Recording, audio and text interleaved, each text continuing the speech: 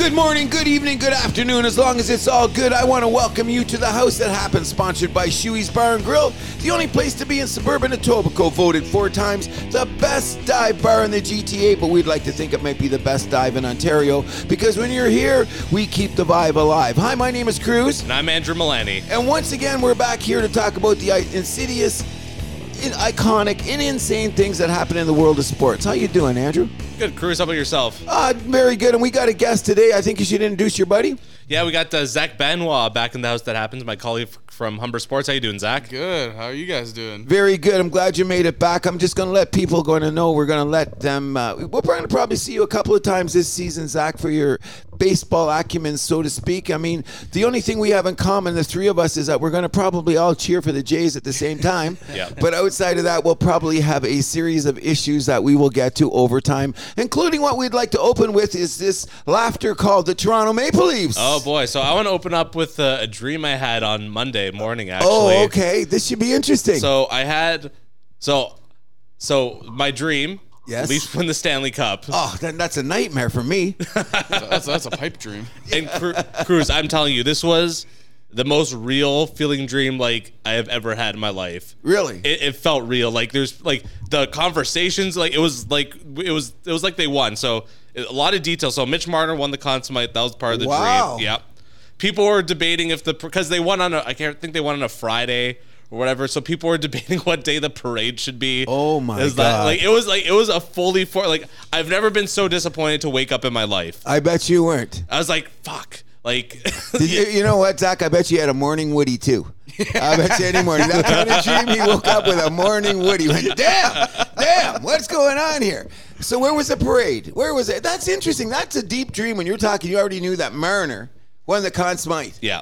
Did you drink the night before? No, I was sober. Wow. I swear. You must have went into a coma in order to get a don't know. dream like that, because that's called, what do you call that, flood with that I thing, REM? REM. Yeah, you must have drifted into REM to have a dream like that. You know what I mean? When I have a dream like that, usually someone like Giselle's in it or something like that. You know what I mean? But the Leafs winning the Stanley Cup, I'm going to say this much. I bet you that's the dream of about 80% of the male population in the GTA. Wouldn't you say, Zach? Yeah, I think it's the dream of a lot of people in the GTA, not just males. Not just Yeah, that's true too. That's true too. I'm going to sit on the fence like that, because if the Toronto, when and if the Toronto Maple Leafs ever get to the finals, I will watch, but I will be the biggest fence sitter in the history of fence sitters. I will show you. I'll be like that crow that just sits there and just looks around, or that squirrel in your backyard just looking around, not cheering, not saying nothing, because I can never get on the bandwagon. You know why?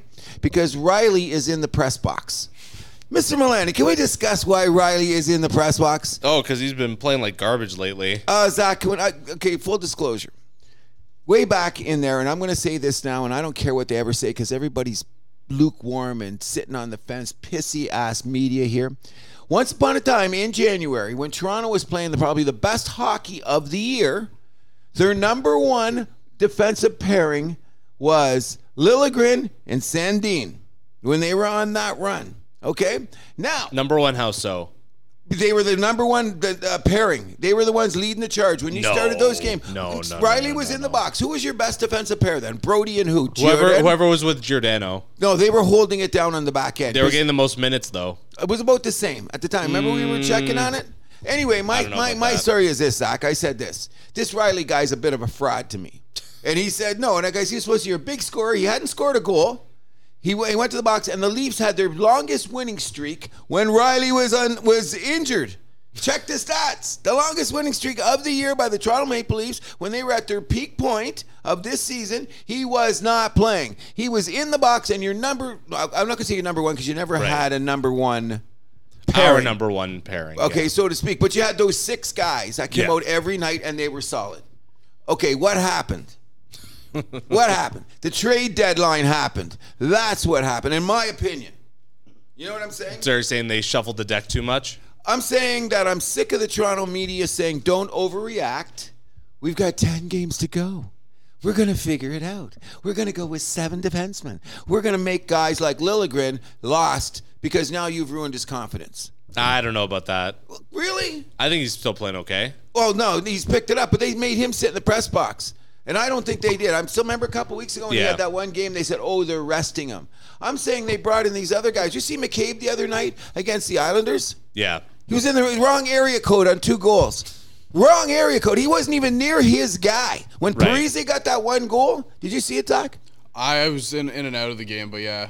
Okay, he was in another. Parise was so wide open. Where was McCabe? Because you know what? In my opinion, you guys got to play together so they have some chemistry. This is the problem, and I don't care. Did you? I shouldn't bring these guys up because they're so bland and they're so freaking. We'd blow them out of the water. But those overdrive guys, please, if you're going to come on the air, don't just be partisan. You can't be giving the Leafs fellatio all the time. Sometimes you got to be honest and say O'Reilly should be in the press box. Well, and he is. Exactly, but you know how much money is he making there, buddy? Oh man, too much. Okay, so when you're a guy, you know what I'm saying, Zach? I think Riley through the majority of his career has been pretty consistent, to say the least. I think this year is obviously I agree he hasn't been that good, but even at least at the deadline, I think the major switch up that kind of threw everything off was trading away Sandin. Thank you very much. I like this guy, Mr. Milani. I love this guy. Because look what he's done on Washington. He's been a key piece on their blue line since joining Washington. They're not going to make the playoffs, unfortunately. Probably not. But they have a rough team outside of Ovi. To be fair, they got a lot of injury problems this year. Washington hasn't really been anything that special. But Sandin was a consistent guy, and then you trade him. You trade him away. That was kind of like the only really blemish I had with the Leafs trade deadline. It's like, I get it. Like, over the past couple of years, their big thing was like address the defense, because that was the key thing that always like made them lose in the first round. It was the defense in the bottom 6. They did that. They addressed both of those things, but then you trade away one of your better defensemen, and it's like, now we just took a step back. Why would you do that? Okay, that's kind of how I saw the whole deadline. I'm glad you showed up today. I'm liking you by the second. Because my partner over here, Mr. Milani, he dismissed Sandin like he was last week's newspaper. When I said, I don't think you should have traded him, go check the tapes. Producer, can we check the tapes? This guy blew it off like, Sandin, what do we need him for? I still don't think we need Sandin. But I'm telling you, you know what I'm saying, Zach? Him and Liljegren, as a partnership, they were solid. They were solid. What argument, Doc, at the time was this? And we agreed. Andrew and I agreed on this. Toronto needed that guy. When you come into your zone in the playoffs, you got to look around for that defenseman. Who's the defenseman that's going to scare you coming into your zone? Yeah, no, that's why I said I think they did a really good job when it comes to trying to acquire that and like target that with the deadline. But I still think like giving up a guy who was playing well on your team, who's doing really well, had good chemistry with Liljegren. Yeah. I don't think he was playing that great, though. That's the thing. He had that deer in headlights thing. See, he just doesn't like the guy. I don't know why. And I hate defending Toronto Maple Leafs. It's not something that I get up in the morning and I'm going to start defending Maple Leafs, okay? That's just not in my DNA. However, now that we're here, might as well point it out, I think that Liljegren and Sandin should have stayed together. I don't think they should have traded him. Too many guys got traded. You got 18 guys basically you dress every night, and you're one of the top teams in the league, and suddenly you take 1/3 of your roster and you kick it to the curb? But the only guy that they really traded away was Sandin. Like, who else did they really ship out? Prospects, true. But when I'm saying that's a dressing room thing now to me. And it's been brought up, and I think it's been pussyfooted. Like when I'm reading the newspaper and when I'm watching the guys on TV, not so much Tim on the afternoon show. Right. Okay, he's the only guy that's been barking a little bit about what's really going on with this team. I'm finding most of the other all these media shows, because I think they're too close to the team. So we're not getting a objective look at what's going on. It's like, well, let's wait for the playoffs. So if the playoffs started tomorrow, Zach, who are you picking to win, Tampa or Toronto? If you had to pick right now and put money between those teams, or just entire league? No, just saying tomorrow. Okay, the playoffs start. Honestly, I still think Tampa has an edge. Ooh, what are you saying, Mr. Milani? Leafs in 5. Oh my God! This guy's bold. What did I tell you? You're saying Leafs in 5? Leafs in 5. Okay. Now we got to jump to the chase on this. Okay, Tampa Bay has not been playing exactly. They've looked garbage since the trade deadline. Let's not beat around the bush. Okay, and they made a couple of personnel changes that might have affected their dressing room too on the back end, because they went out to get a couple of defensemen. I forget the guy's name.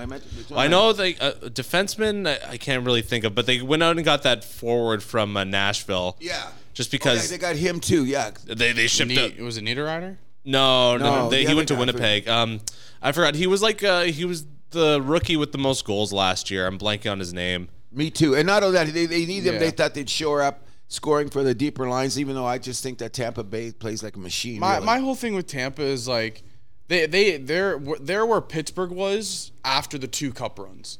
Okay, Like, agree. You look at it, they've played what? They've been in the playoff run since 2019, 2020. After the year they won when would I can't remember when the Tampa when did they dynasty lose in kinda the started. first? When did they lose in the first round? They got upset. Was that 19? That was 19. And then ever yeah. since then, So it's been every what? year since then, It's been three. 3 years. to the finals. They're playing basically full years of hockey. And it's coming to the Exactly. point now where, like, you can kind of see, like, these guys are getting gas. Well, they ran out of gas in the finals last year, I would say. Okay, so they but run out still, of gas. Aren't these great exactly. athletes? That's also helping prove my point. Yeah, in the sense I'm of, like, agreeing with they you. had like what, 2 months off, maybe a month off. Yeah. From preseason training and all that. Yeah. So like Excuses. I think right now. No, but like that happens. Look I what hate happened. that. Look what happened with the Penguins. Like I'm a hate it. huge Penguins fan, but it's just like Rest is an important part. Yeah, they won back-to-back Need cups. to rest. They played the most hockey in the span of 3 years, and in 2019 and then 2020 they were very mediocre. They That's didn't do nice, anything kids. much. That's very nice, kids. I'm going to give you a little history lesson, okay?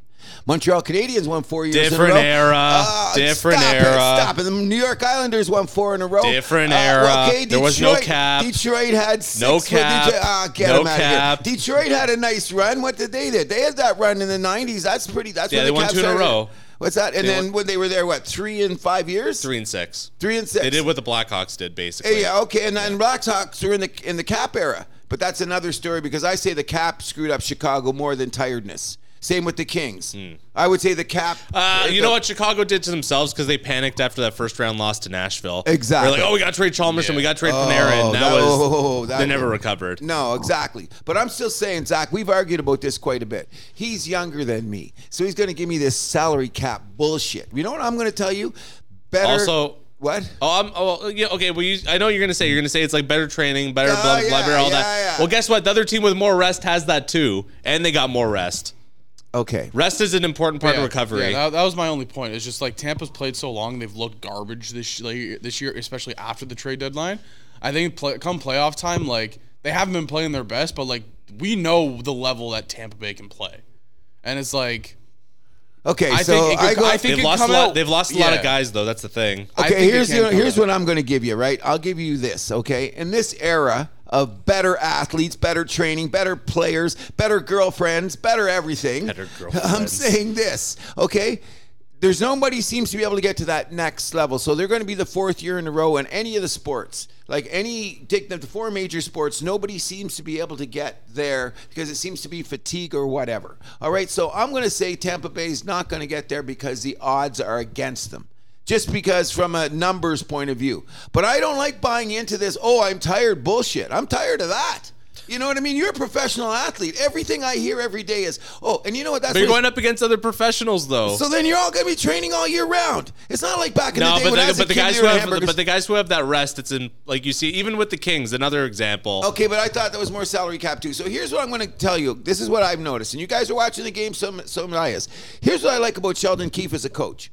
When it gets to the 3rd period, I want to know how many minutes Austin Matthews and Marner are playing in the 3rd period, especially when it's closer, they're behind. Yeah. They're out there an awful lot. Why? Because they're top-notch athletes, and they should be in shape to be able to play a few more minutes a game. So now you're going to say, oh, my God, when they lose in the 7th game at Tampa Bay, these idiots in the media are going to say, if they didn't play so many minutes in the last 10 games, they wouldn't have been tired. Well, first of all, the Leafs have been losing in the first round, so they've been having plenty of rest. Oh, no, there we go. Okay. So I'm glad not, you brought that up. No, but like, if I people was bring going that up, there. if people bring that up about the Leafs, that's nonsense. I heard it already on these That's Overdrive not- crowd. They were talking about. Less said about Overdrive, the better. Come on. Thank you. Okay, so that's why we're dismissing them. But I heard that too. That's what drove me crazy. I'm listening and I turned the channel immediately.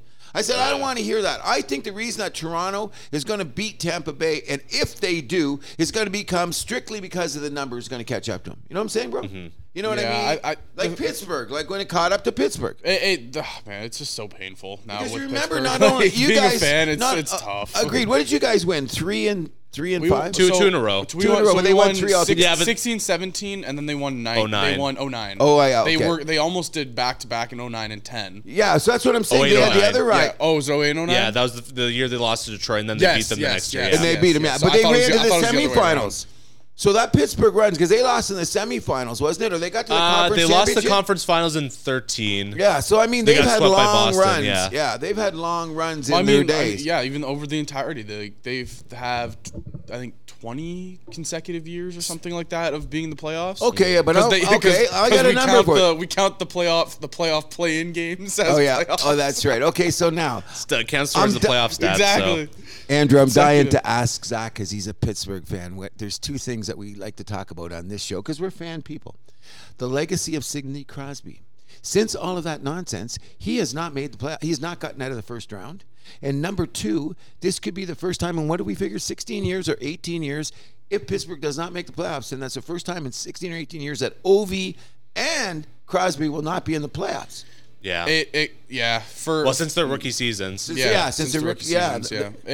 Especially with the Penguins right now, I haven't really dove too deep with the Capitals, but like Penguins especially, they didn't address what they needed at the deadline. They got worse at the deadline, but I thought that was smart. They didn't give up prospects. I read that afterwards. Pittsburgh got a couple of prospects that people were trying to. And they said no. We're not these guys. There were talks like the 2 weeks prior to before the deadline. It was, Jacob Chychrun, Brock Besser, JT Miller. Those are the three guys that the Penguins are targeting. We come out with Mikael Grenland, Nick Bonino, and Dmitry Kulikov. And it's like, I love the team.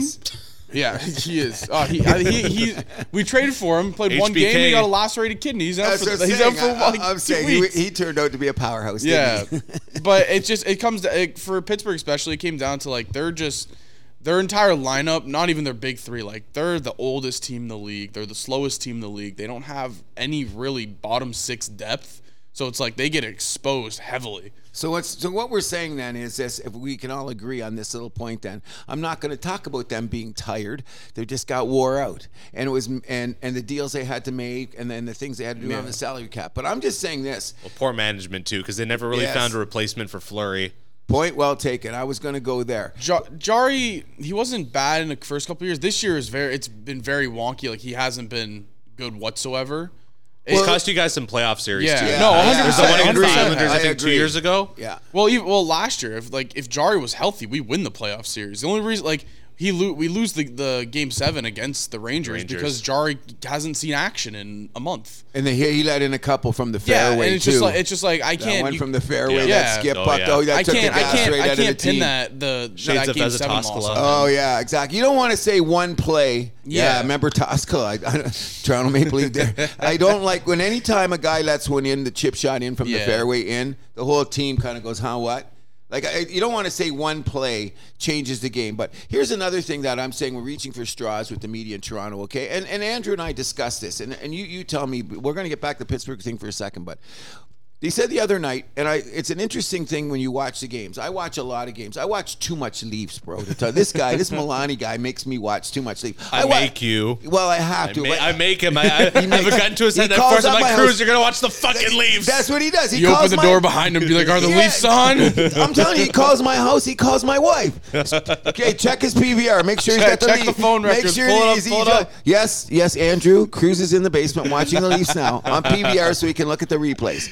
But in any event, here's what I'm saying. Like, I don't think that anyone should be too critical of any team at any time because we're not on the ice.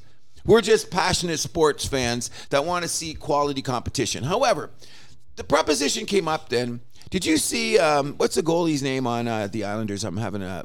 Sorokin. Yeah. He made that huge save on Gustafsson, okay? Yeah. Now, if they score at that time, and we've discussed this, the game is now 2-0. It would have been a 2-0 game right there. So but at that point in the game, that was like the 12-minute mark of the first period? Or it was about halfway through the first around there. First period. So I heard people saying, if they only scored.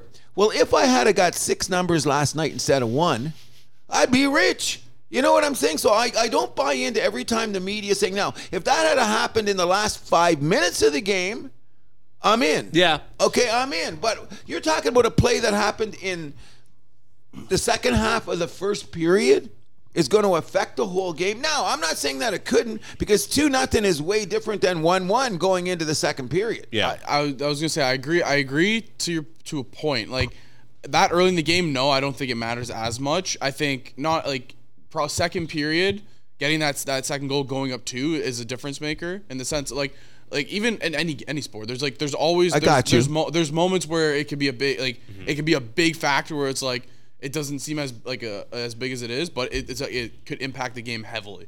I agree. One save, one shot, one injury. Okay, but I always look at it this way, and we'll get to this later a bit, is that I think it's more, baseball has more of effect to me, like an early inning thing in baseball. I think it's far more effect than it has in hockey because hockey and basketball are flow games. Yeah. No, agreed. You know what I mean? 100% So, agreed. I'm not saying that 2-0. I think 2-0 would have been going because the Leafs seem to be going. Now, my thing is what ended up happening. And I'm going to tell Mr. Milani because this is what I've been drilling at him, and this is why Riley is in the press box. Did you see the giveaways from your defense by the time? Like, you think about it, it was 1-1 until what? Middle of the second period, what was the final score? Oh, it was 6-2? 7, whatever. Yeah. But how did it? That so blows my mind. And I thought about the chemistry. I thought about McCabe being out of position badly on two horrible things. And then Marner makes one little quip.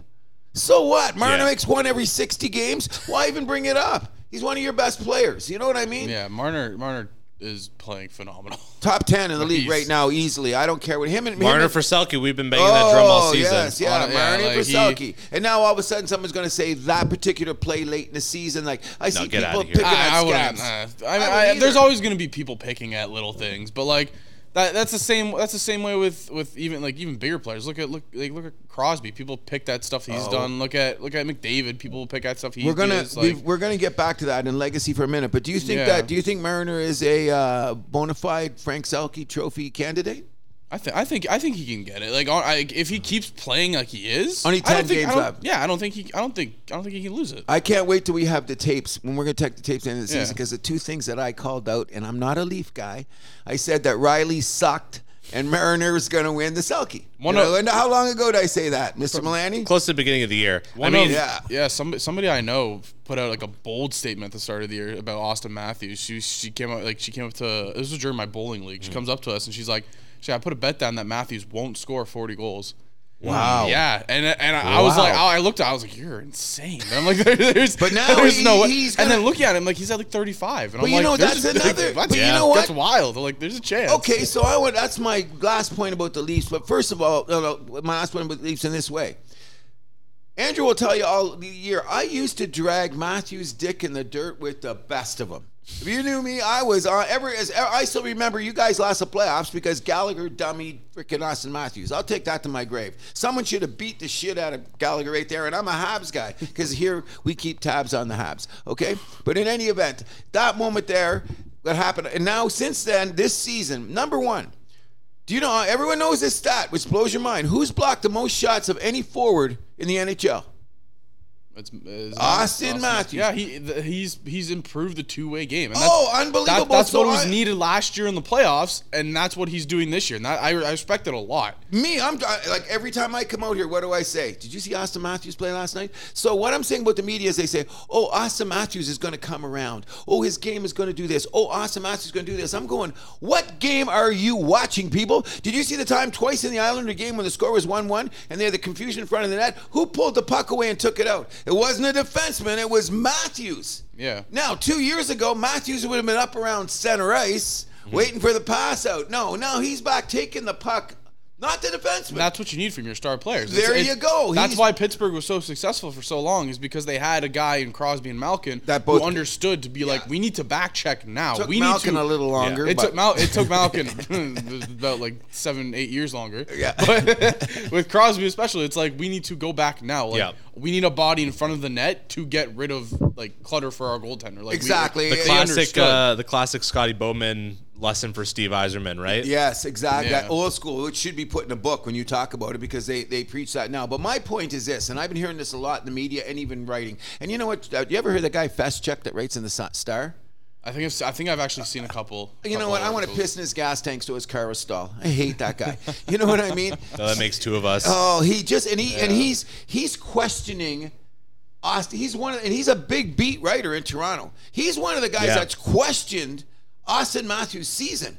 I'm going, what game are you watching? Buddy, and he's I going to don't think he score 40. understands hockey, but I don't think he understands any sport. I think he comes from a rich family, and they just Yeah. spoon-fed him to his spot here. You look at the era we're in now, where it's like, oh, like points are up, scoring matters more. Like McDavid's scoring 160 points a year right now. It's like He's the only one, though. yeah, but it's like people forget like having a two-way player, like a guy who has a fundamentally sound two-way game is like just as important as a guy who will score. I'd say it's more important, especially in the playoffs. Exactly. Me too. That's a consensus move. You Consensus, have, yeah. you have a center where the puck gets coughed up at the blue line and he's back checking his ass off to get back and play defense. That's way more valuable than a guy who will just cherry pick it to score a goal. Well, that's why I'm saying that this is why the formula, the equation is adding up to this. Tampa Bay being tired, Toronto being a little bit more hungry, and then who's going to be the starting goalie when it starts? Because the media, again, is trying to force feed us that Matt Murphy, Murray is going to start the thing. And once again, Mr. Milani, who did I say months ago was going to start Samsonov, you've been saying that since a long time ago. It'll come down. I don't think so. I think that the pressure is going to be because the money. You think, and if they start Murray that first game, I'm going to lose my shit. You know what? I'm starting to think that they might go with the Samsonov home Murray away thing. I'm starting to think that the Leafs are. Your theories are great. Remember, you brought that up. I'm starting to think that the Leafs are like just a little crazy enough to do that. You know. And when did you call that? Oh, mid-season. I thought you were nuts. Yeah. Zach, he brought up the proposition because I kept saying Samsonov's going to start the playoffs. Samsonov's going to stop the playoffs. Then he came in with the splits, which blew me away at the time, and they've stayed consistent since you brought it up. Yeah. But Mr. Milani brought this up 3 months ago. When they start the playoffs, Samsonov will start at home, and Murray will start on the road. At first, I thought you were nuts. Now, not so crazy. Not so crazy at all, and especially the way they keep trying to bring Murray in. Like, they keep trying to bring him in. And you know what? He had a streak of it. Glad it ended. He was leading the league. Like 4 or 5 goals in a row. I went, ooh, that's kind of ugly. But he played solid against Florida. Even like a lot of those games, it's hard to put a lot of those on him. Oh, a lot just the one that bounced over his shoulder, like those weird, all that kind of stuff. There's a lot of bad luck and bad defense. I love Matt Murray. Like I'll always love you him. have But, to. You have to love him. He carried us in a rookie season to a cup. Like I agreed. I can't hate him. So is he tired now from all that extra playing, and he's not going to get us anywhere? He was just he had a horrible glove side. That was always has. Always will. Okay, here's another thing that I hate about announcing, and then I won't talk about the announcers or hockey anymore. Did you see when the puck went over the net and they did the review and they called the score? Yeah. The goal, they thought the spectacular, the guy's ass was back. They shot at the net, and what a spectacle. No, the guy was completely out of position. He stuck his ass out. The puck hit it by mistake. Oh, that was a great save. Oh, the mesh on his glove. I wanted to, you know what? I turned down the volume, I think, and I put the music back up. I go, this is why announcers and sporting people, you know what? I missed my calling, maybe. But when I hear a sports guy say something like that, and they show the replay, then they got to back off to spectacular play, because Murray's in another error code. He's flopping around like a fish on the beach, and a puck hits him. Spectacular save. Come on. Come on. I could say from Zach, you might be able to back me up here. From someone that does play-by-play, it's easy to get caught in the moment, though, when doing that. I'm not saying you didn't, but you have to admit it was overkill about the spectacular play. It was not a spectacular play. The puck just hit you in the ass. Stop it. Well, I did it back in the last year Humber. It was a spring. It was like an exhibition game. And a guy gets the ball, hits a fadeaway 3 in the corner. I just went crazy, because I'm like, and I look back at after, I'm like, this is an exhibtion game. Why am I going ballistic like this? Premature ejaculation. You just get caught up in the moment. Yes, I know, I agree. But my point being is that sometimes this is why I'm here today, and this is why the house is going to get built into a mansion, because we're fan friendly first. Yeah, you know what I mean. And we're going to like give us a little bit more time. We're going to bark back at the media. We're going to bark back at some of these people, because I understand that they're paid by corporations and stuff. But I want a subjective look at the games, or an objective look at the game, so to speak. You know what I mean? I get what you're saying. You know what I mean. Sometimes I think, and I'm watching, like, you can't pussyfoot around the fact that if the Toronto Maple Leafs do not win a playoff series this year, the season's a failure. Oh, 100%. And then you get the Tampa Toronto as a flip. You know what I mean? But before we run away from this hockey thing, I have to do this. Congratulations to Ovi on the 40 season. For the 14th, I've had to say, me of all people, because we have that little bet. I don't want him to catch Gretzky. But he will. I was dissing, and I said he would not score 40 goals this year.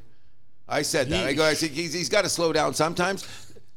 All props to He's a Ovi. machine. All props to Ovi, man. How many back is he now? 77. 77? Yeah, I think it's So 77. He's going to do it. No, like- he's going to have a Russian 18-year-old girlfriend he's going to have an affair with. He's going to lose his shit and go back to the KHL. please. 20 goals short. So I also want to shout out Crosby, first player in NHL history to have 30-goal seasons at 18 and 35. Yes. Absolutely incredible. Yes. Also second player in NHL history to have 18 consecutive point per game seasons. Yes. Only Yes. behind Gretzky. Okay, so that's what we're talking about, the legacy of Crosby. I don't want it to get tarnished by the fact that he hasn't won. He's been knocked out in the first round how many times now? You're the Pittsburgh guy. I don't think that should tarnish his legacy whatsoever. I think it's the team behind him. Okay, years so in a row. before we That's go, what it anything comes you want to down say to. about the Leafs? Are you going to defend? So there's one last thing about Matthews. I just wanted to point out his plus minus, which I know is your favorite stat, Yeah. plus 31. Thank you very much. In only 64 games. Which Thank is, you very much. That's an incredible by the stat. way, Zach, you know me and analytics, right? We get along like the Hatfields and McCoys. All right? That's how well we get along. But I do, Mr. Milani will tell you this, I am a plus-minus guy.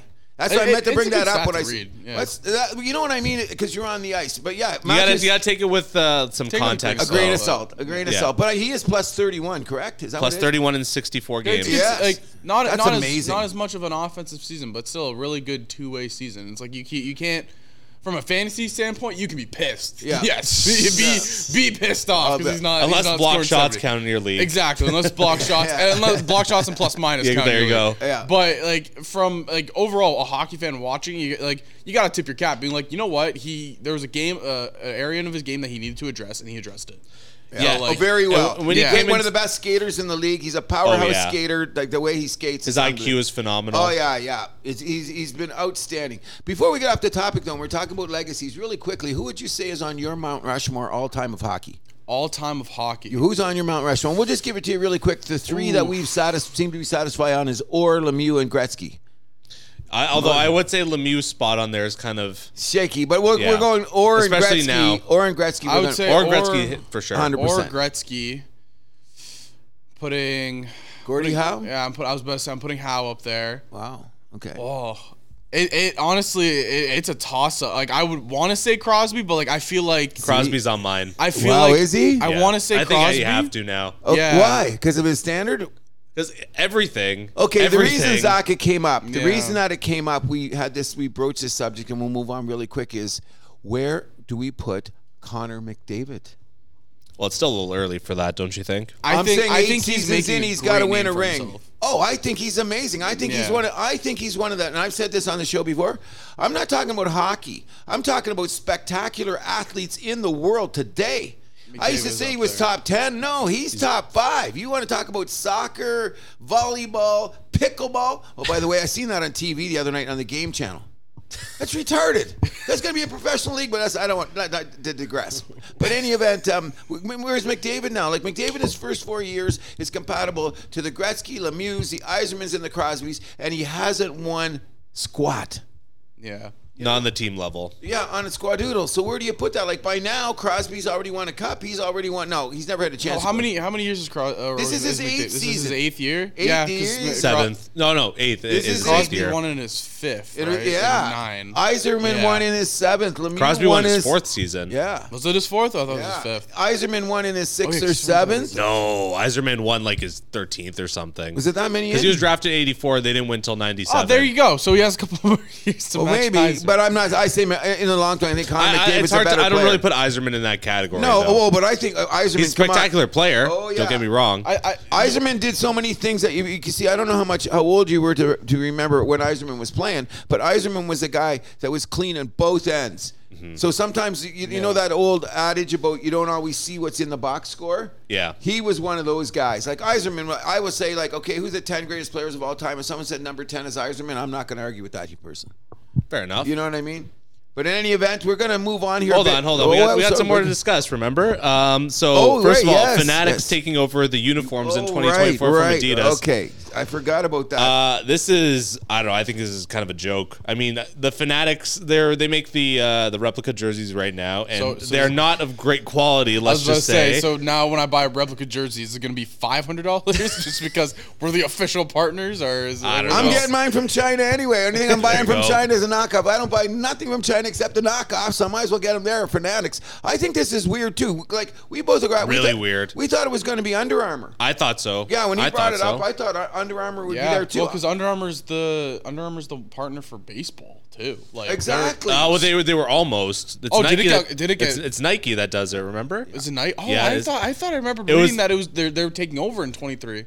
Oh, no, because I thought Nike took over like last year or something. But like it was a lot of people thought Under Armour was in there, but then like I think the deal broke down at the last minute or something. I don't know what the. I'm not sure either, but I thought Under Armour was like the front runner on it.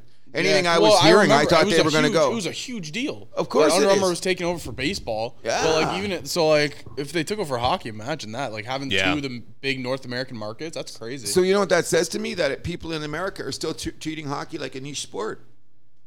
To me, because why wouldn't they jump in and do it?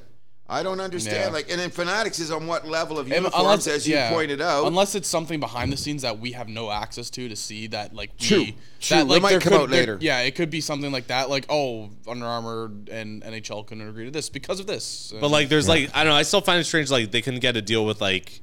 They couldn't renew with Adidas. They couldn't. That's what. But I heard Adidas. They couldn't get the Puma. They couldn't. Oh yeah, Puma. I thought like Puma, but Puma's not a hockey guy. JC, they says we don't do nothing but hockey. Puma's very European too, right? Exactly. So. The thing about Adidas is they say they're having word around a campfire. I've read in a few places, like on the financial pages, sometimes in the newspaper, it's come up about the hierarchy in Adidas. There seems to be some kind of.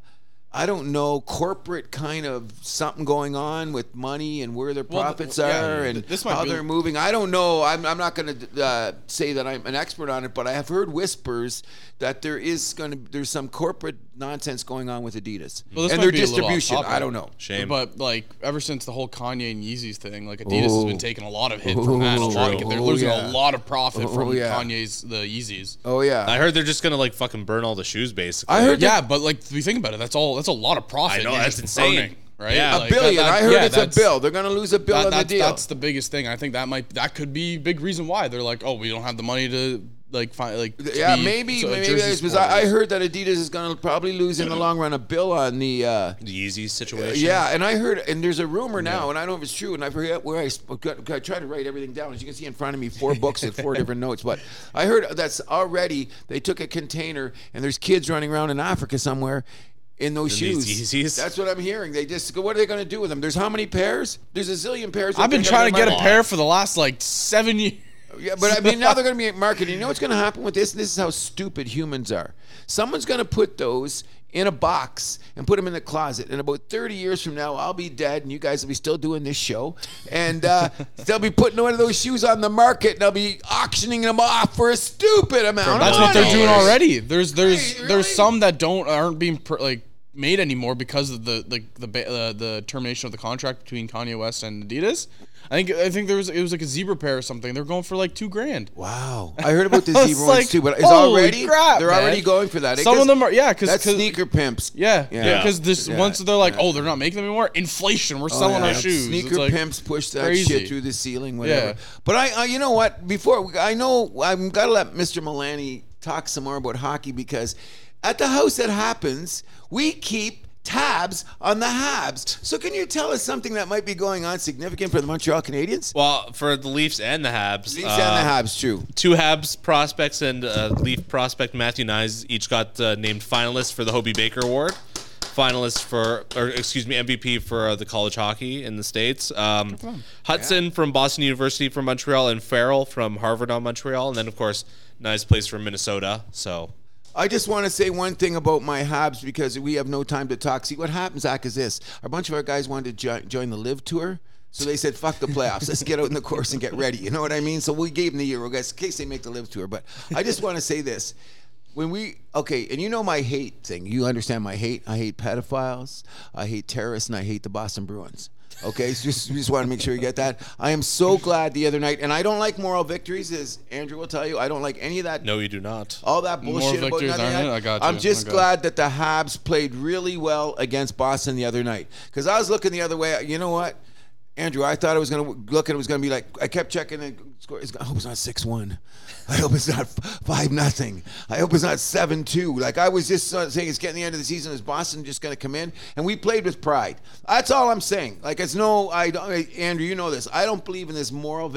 You win or you lose. Yeah. You win or you lose. But I'm really glad we didn't get blown out. I think they're making they're making good stepping stones for the future. I'm calling them to make the playoffs next year. It's a dignified tank that Montreal's got going on. You're fifth in the Bedard Bowl standings. Bedard Bowl. I always forget they call it that. That's good. But you know what? This is why he's becoming one of my better friends. Did you hear what he said? We lost with dignity. It's a dignified tank. I will take that. I said Pittsburgh should have tanked so we can get our next Crosby. But I don't want you guys to tank because I want Crosby to win another playoff series. I've always liked Sid the Kid. Oh, man, I want him to win another cup. I don't know if it'll happen. Well, I think they owe it to Crosby to be competitive while he's still around. Thank you. That's why. That's my take. That's why they extended Malkin and Letang because Crosby has 2 more years on his contract. Yeah, he's going to retire after that. I think. Probably. I think so too. I'm just hoping he gets the point per game so he can be the one record he could be with Gretzky. I think he will. Because he has 2 more years and he's only 1 year behind. Yeah. There you go. Oh, no, I'm just saying that sometimes when we talk about legacies, I just hope he keeps doing some playoff stuff. That's my main concern. Because you know what? You always know, where do you make where's your, what do they say? Where do you make hay? In the playoffs, correct? Yeah. Is there anything else you'd like to go on? Because to make about making hay, we had something go on this week that Andrew and I did not pay much attention to. However, last few weeks. And we should have, but it ended in high drama, and that's the World Baseball Classic. It did. Japan, USA in the final, basically the way they drew it up. Exactly. But you know, the great thing was having Ohtani come out of the bullpen to face Mike Trout. Like, that's better than the natural. That's better than Field of Dreams. You know what I mean? Like, they pulled this stuff out of their hat, and it made it. And I'm hearing now the popularity of the World Baseball Classic is going to bring baseball back to another level. I don't believe that. I think it will grow significantly than what it has been in the past couple of years because it's like this was the the last couple of WBCs. I never watched them. It wasn't talked about amongst people I knew, but like this year's tournament, it was like, oh my god, like the WBC, the competition is great. This is awesome to watch. Like it's competitive baseball. It's the only argument I heard from people was like, oh, they should do this at the end of the season. I'm like, no, they shouldn't. They should not do this. I think it should be at the end of the season. No. Why? I'm going to tell you right now. It makes 0 sense. Nobody will. Nobody. It'd be worse. It'd be worse. Like players wanting to join than it is now. Okay, I agree. I don't know about that, and I'm going to tell you why. Because here's the deal: the season's over already. Okay, it's like, you know what? Why do they always have the Ryder Cup at the end of the PGA Tour? Because apples and oranges. Perhaps, but here's my point being, everyone's going to replay. You know what I'm saying? I believe this. Vladdy did not want to play in the WBC. When he ran down to second base and grabbed his knee, I'm still going, oh my God. That's why I didn't watch. I go, the guy doesn't even want to play. And all of a sudden, a week later, he's in the batting box hitting fucking 400-foot bombs. Well, because how hurt are you? Because he cared more. Like, he didn't want to tweak any more for the Jays. And I'm thankful. I'm very happy. Okay, why, yeah. So let's talk to the owner of the New York Mets today. Hey, how do you do? And you spent how many zillion to put your team together? And what's an intricate part of your team? A closer? Oh, guess what? That's a freak accident, though. Altuve is going to be gone till when? I know. So injuries happen. So I'd rather have it at the end of the season, because you get injured at the end of the season, the season's over. That's my take on it. Everybody's warmed up because the pitchers didn't pitch that many innings because they weren't worked in. If you're at the end, they also had a pitch limit per round. So that's what I'm talking about. There's an element of the competition that gets you got a governor on it. Okay, so we're not going to have the F1 race, but you're not allowed to go over 120. Come on. That's what I'm saying. So there's a little things about the WBC. That's probably why my interest wasn't as high, because some of these things are in the back of my head. Well, how about let me propose this. How about every 4 years, instead of an all-star game, you have a WBC mid-season? No, that'd be too much gap in the season. Because you got to have about 3 weeks to play it, right? How long was this? It was 3-week turn. 3 weeks. It would never. It wouldn't fly. Why not? Because then the guys are out of the rotation. Baseball's very. What do you call it? It's an everyday thing. Yeah. Now you're getting the guys out of sync. So if you take a 3-week out of the middle of the season, like what about your guy that's going every 5 days? That's also why. That's why people are like it shouldn't be at the end of the season because it's like you just played 162 games. The team, some like the select 16, the few teams that made playoffs. You played how many already games. You like there's been reports guys played through torn labrums whatever to play in the World Series. Pussies. Like they'll do that. Well, you're also taking away from guys off season too, and they're not going to want that. Okay, you're playing for your country. Okay, but listen, Team Canada does it for hockey. What about the great dream teams in the NBA? Like when are they going to decide what's there? And that's why hockey. It's also a very different spectrum. Like international hockey and like international soccer. Those are waves beyond international baseball. I don't know because we were talking about and if you went and checked down in Venezuela, Puerto Rico, Dominican Republic, and Japan, those ratings were off the chart, especially in Japan, which we alluded to before the show. Because those worlds are baseball. Yeah, those worlds are baseball. You're like me, huh? I got to put my hand in the wound on these babies, but you look at other things like hockey. You look at soccer, the international basketball, even those sports are international. Like those are sports played around the world.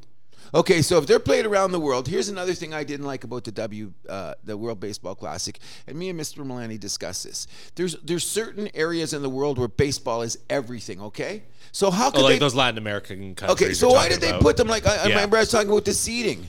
I thought the seeding was ridiculous. How did America get in the conference with Italy? Italy and England. Italy wasn't in. It wasn't Italy. It was Italy. Yeah, Romano played for Italy, didn't he? No, he didn't. Who did he play for? He opted out because he didn't want to travel to the other side of the world to play for Italy. That's okay, why. So, because they were playing. They were going to be. He was going to have to play I think it was in Japan or something. Yeah, they were going. And he didn't want to do that because he didn't want to disrupt the schedule. Okay, that's cool. But in any event, did you see the seedings? Why? How could they have in one division? They had the Dominican Republic, they had Puerto Rico, Venezuela, and Japan. That's four. Wasn't Japan there? No, Japan was all overseas. But the pools it was Canada, Mexico, USA, Great Britain. I think it was those four. And Colombia. Yeah. Oh, gee, there's some powerhouse baseball teams, aren't they? And then there was the other pool, which was Puerto Rico, Dominican, Israel, Cuba, Venezuela. And Israel was in too? Yeah. I didn't know the Jews they had a ball team. They advanced to the quarterfinals. Yeah. Or sorry, they did not. But they they regioned it. That was the whole. Reason I got that. I got that. But I don't. I'm saying like this. So what I'm saying is okay because the Koreans and the Japanese are going to bitch about it too because where they are in the world. This is another reason I want to have it at the end of the year because then they all go to Bermuda. Or just pick a country and but not this, you're over here and all the traveling. No, at the end of the season, you say, okay, the World Series is over. We're going to give you a 2-week break and everyone shows up. So before Christmas comes along and this year the tournament's going to be in Mali. Or this year the tournament's going to be in Venezuela. I don't think that's going to work, though. I don't think it is either, but if I had my way, then I'd be more, because you know what I'm paying attention to more, which we're going to discuss. I'm paying attention to what's going on in spring training.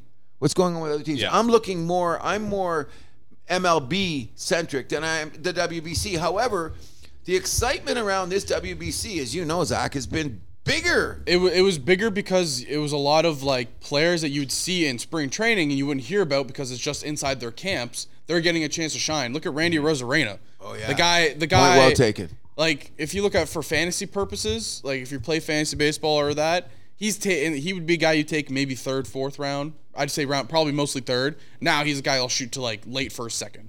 Well, I got my fantasy draft on Sunday night, so I'm gonna probably pick your brain about who is his. There's a lot of guys like Joey Meneses, a rookie. Yeah. You wouldn't nobody would have heard of him because he's playing for the Washington Nationals, a team that has no one. Well, I was impressed with the Americans because their lineup was pretty. Yeah, but there was a whole other issue though because Kevin Gausman, probably one of the best American-born pitchers last year, he didn't get asked to play for America. Probably because he played for Toronto. So it was a whole thing. There was a whole thing of people are saying oh, our pitchers don't want to come play, but it's like you didn't ask. Some of your, like you need to ask your pitchers. You got to ask your guys to come play. Word around the campfire too is there's been whisperings. A lot of guys said, "I wish I had a played now," or I think that's why I think point. In the next WBC, which is 4 whatever years down the line, I think it'll be a lot better in the sense of you look at what Mexico did. Mexico before was never a big baseball country. Yeah. Even though they've had some guys, they've had some guys, but their ratings were good. I heard they were never like a team, like a country be like, oh, Mexico, baseball first. Like it's soccer, right? Yeah. You think soccer first. Yeah. Now boxing. Like boxing. Yeah. Like now, obviously, like Mexico. Like I'm not saying baseball is the #1 sport in Mexico now because of the WBC, but I think it's like people are starting to notice. Hey, like we had a good team. Well, we competed. We competed against the states. And and not only that, I heard the ratings because I forget what show I was watching. They were talking about. That's why I heard about this. Just ridiculous number that 90% of the Japanese TVs are on the game. I'm going, what is that? I'd have to see. You got to prove that one to me. However, they were saying in Mexico, the media in Mexico, there was a jump in the viewership. It's crazy. This is the most. They were saying there were probably more people from Mexico were watching baseball this time than the history of Mexico. Which is cool because, it brings it up because people are saying that baseball has become a regionalized sport. Yes. Yeah. You know what I mean? I think this WBC, I don't think it projects baseball to becoming like the next big thing, but I think it's a lot of steps in the right direction that we haven't had for like 2 decades. Good point. Yeah. Because you look at baseball in the last couple of years, it's MLB. You don't talk about the international play. You don't talk about like the Pan Am game stuff, the Olympic game. You don't talk about that. No. Like when you talk about hockey, Olympic games, gold. Like your team, you want to win gold. It's a bragging right thing to win a gold medal in hockey. Yeah. It's a brag righting thing to win a gold medal in soccer, women's or men's. Oh, agreed. Like it's like I think now with baseball because of this WBC and the fact that for Japan we got to see guys like Roki Sasaki, a 21-year-old that can throw 102, but also has a splitter that hits 79 miles per hour. When does he come into the major leagues? If he wants to come over, the window for him I think is 4 years. Yeah, because he's wrapped up with his team, right? Yeah. And then there's another guy, a third baseman. His name is Murakami. Yeah. He won the Triple Crown last year. He won MVP. He won MVP 2 years ago. So he's a back-to-back MVP, a Triple Crown winner, and he hits 56 home runs, and he gets posted in 2 years or a year. Yeah. So it's like if with the WBC didn't happen, you don't see these guys. You don't know about these guys. I know that guy's got power. I seen that third baseman guy can hit. He can hit. I never even heard of the guy. I knew there's that pitcher and the other pitcher. I think it's for Korea. They're both 2 years away and they're young. There was a 19-year-old pitching and he. I don't remember. There's also a pitcher from Nicaragua.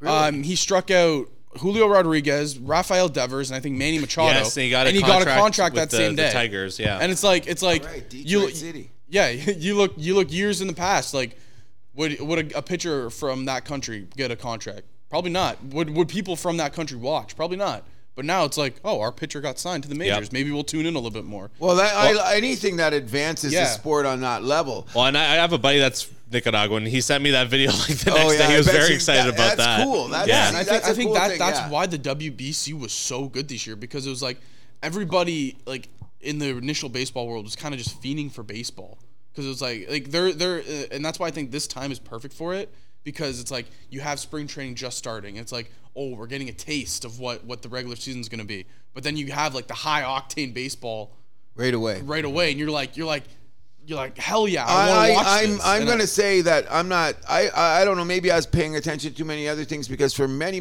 years I've always said, and there's certain thing inside of me still says, baseball at times is still my favorite sport. You know what I mean? Yeah. I love the cerebral game. Now, what's happening is with baseball is like analytics. Okay, now that we've got to this point in baseball, we got a lot of new rules going on, and it seems to be that the rules are going to be working out. Because a lot of the stuff you heard at the beginning of spring training, you're not hearing now, like the pitch count clock. Yeah, and that's still there. It's still there. But I mean, guys are adjusting to it a lot quicker than they're saying to do it now. Like we knew would happen. Yeah, well, if the rule's the rule, right? Now, here's a couple things that I've been noticing that they've been arguing about is where people can stand in the field, which is my bitch. Yes. That might be an adjustment where you got to have 1 foot on the dirt and 1 foot on the grass kind of nonsense. And So yeah, the biggest change for the shift was you can't have your shortstop on the second base side of second base. Okay. He needs to stay on shortstop. okay, so There's my things argument- about the guys standing on the outfield grass Yes, as well. Like yeah, the infielders. you can't. Yeah, That one's gonna cause some problems. It's I already don't- has, and they were talking about there going to might be some mid-season adjustments. Well, so what teams have been starting to do now is that they just scrap left field completely, and they bring their left fielder over, and he plays shallow right. Exactly. So it's still a shift, but not as Dramatic Not- as it not- was not before, as and the was- game's was going to before. go up. So here's what I'm saying. My theory on this is, Zach, is if I want to put all my 9 guys on the right field line, I want to do that. Now, is that the most preposterous thing you ever heard in the history of baseball? Probably, but I want that option. You've taken that away. So that's a critical element in the history of baseball you're telling me I can't do, and that's what I'm having a problem with. And that comes down to just people nowadays being like, oh, baseball is so slow, and it's like it's not fun to watch these guys hit into shifts. Like, we want to see guys get on base, we want to see guys hit home runs. Like, Then learn how to hit. no, exactly, I agree. Learn how to hit, man. That's what I'm saying. I don't agree with any of that bullshit. And you know what wrecked it? Analytics, loft speed, Do you think spin like, rates, I think the game will be better this year with the underwear rules. size. Come on, it's killing me. I think Killing the game this year will be better with the rules. I but think it'll be quicker. But like it'll. Here's my prediction, and I heard someone say this, and I stole it from this. By June 1st, Major League Baseball will be a track meet. And I'll tell you why. Because you're only allowed to throw over to the first base 3 times. So what happens on the 4th? On your mark, the green light goes off. It's going to be like F1. You see those 4 lights go, and boom, away you're going to go. So that's going to have a lot of effect. Think about it. You're only allowed to throw over to first base, 3 times? Yeah. So what's the 4th time going to be? Speedy Gonzalez and the Roadrunner combined. And not only that, with the extra little bit on the base, scoring's going to go up. 100% has to go up. There's no, everything is designed to make scoring go up, right? But that's another thing. So look at I used to pitch. So being a pitcher, say I threw over 3 times, and now I know for a fact I can't throw over. He has a big lead. He's going to try to take off. I'm slide stepping, throwing out, letting my catcher throw it down. Will I get him? Will I get him every time? No, not at all. Interesting. But you're also giving yourself the best aspect to get him. That's what I think. Mr. Milani, he's thinking, but I'm still saying that's why I like the rules. Do I think they should have they've imprinted them? No. But after watching the game and understanding now how the rules are going to work while playing an actual game, do I like them? Yes. Because you kids are growing up different than us old men. We need to feed you guys a little thing like your video game. Well, this Everything is also instantaneous. this is for the casuals, and this is Exactly. I like also my parents were getting a little pissed off with some stuff in baseball too, so I think they'll enjoy this as well. Oh, no, some of the things that piss me off, too, I have to admit, because I've been watching baseball as a kid. And I'm going to tell you this right now, before we get into talking about our American League East thing. I am a huge guy that's saying everybody's pussies these days. Everybody's soft, including the whole world. We got to cater to right now. Why do you think gambling has gone to your phone? Because you need instant gratification. There's no foreplay anymore. We need the orgasm. You know what I'm saying? That's the problem. It's also just guys being able to take your money. Well, that's how Easy access to- they were doing that before. They just made now it it's just easier easier to get access. to your money. Yeah. Agreed. But I'm always saying this, and Andrew will tell you this, and I'm bitching about this all the time. All I ever hear is this: better equipment, better nutrition, better trainer, better cardio, better girlfriends, better whatever. And, I can't pitch 200 innings. I can't do this. I can only throw the ball this many times. Why do you think we have 27,000 relief pitchers? You tell me this. Well, just one thing, and then you guys explain this to me, and I'll shut the front door. Why is it just 50 years ago, Bob Gibson could pitch 300 innings 5 times years in a row? Why could Ferguson Jenkins pitch 6 years in a row, win 20 games? And here's the number that drove me nuts. I just jumped off my chair and lost my shit. The New York Mets will have a great season if Verlander and Shizer can at least start 60 games. What? 60 games. There's 160. So you guys paid how many millions of these guys? And they're only going to have 60 starts. Back in the day, you started 40. Well, You were projected at 40 starts. Now you're talking about 2 Hall of Famers. If they start 60 times this year, they could be in contention. 60 combined? 60 combined. I went, what? They better pitch at 60 combined. Oh, with the money they're making, The yeah. money, come on. But Bob Gibson would start 45 games a year. Ferguson Jenkins would start 45 games a year. First of all, those are the outliers. No, Tom Seaver, a lot of guys. One guy, Tom Wilbur Seaver's Wood. also an outlier. Okay, but Wilbur Tom Wood. Glavine is as well. Okay, but listen. John Who was the last guy that went 20-20? Wilbur Wood went 20-20, man. That's only 40 years ago. So my Only 40 years ago. I'm old. my argument is this: those pitchers were like Andrew said, they were outliers. So it's like they had the stuff to completely dominate. So they lowered the 300 mound. I innings. got you. They were so their competition was here. They were here, so they were able to do that, like go that longevity. Roger Clemens pitched 275. Jack Morris got in his 260. Mike Flanagan got in his 260, and that's only 20 years ago, bro. Okay. All right, so what I'm saying is this. I'm sick of hearing, like, you know what? You're an ace. How many guys pitched 200 innings? We looked it up. Was it 6?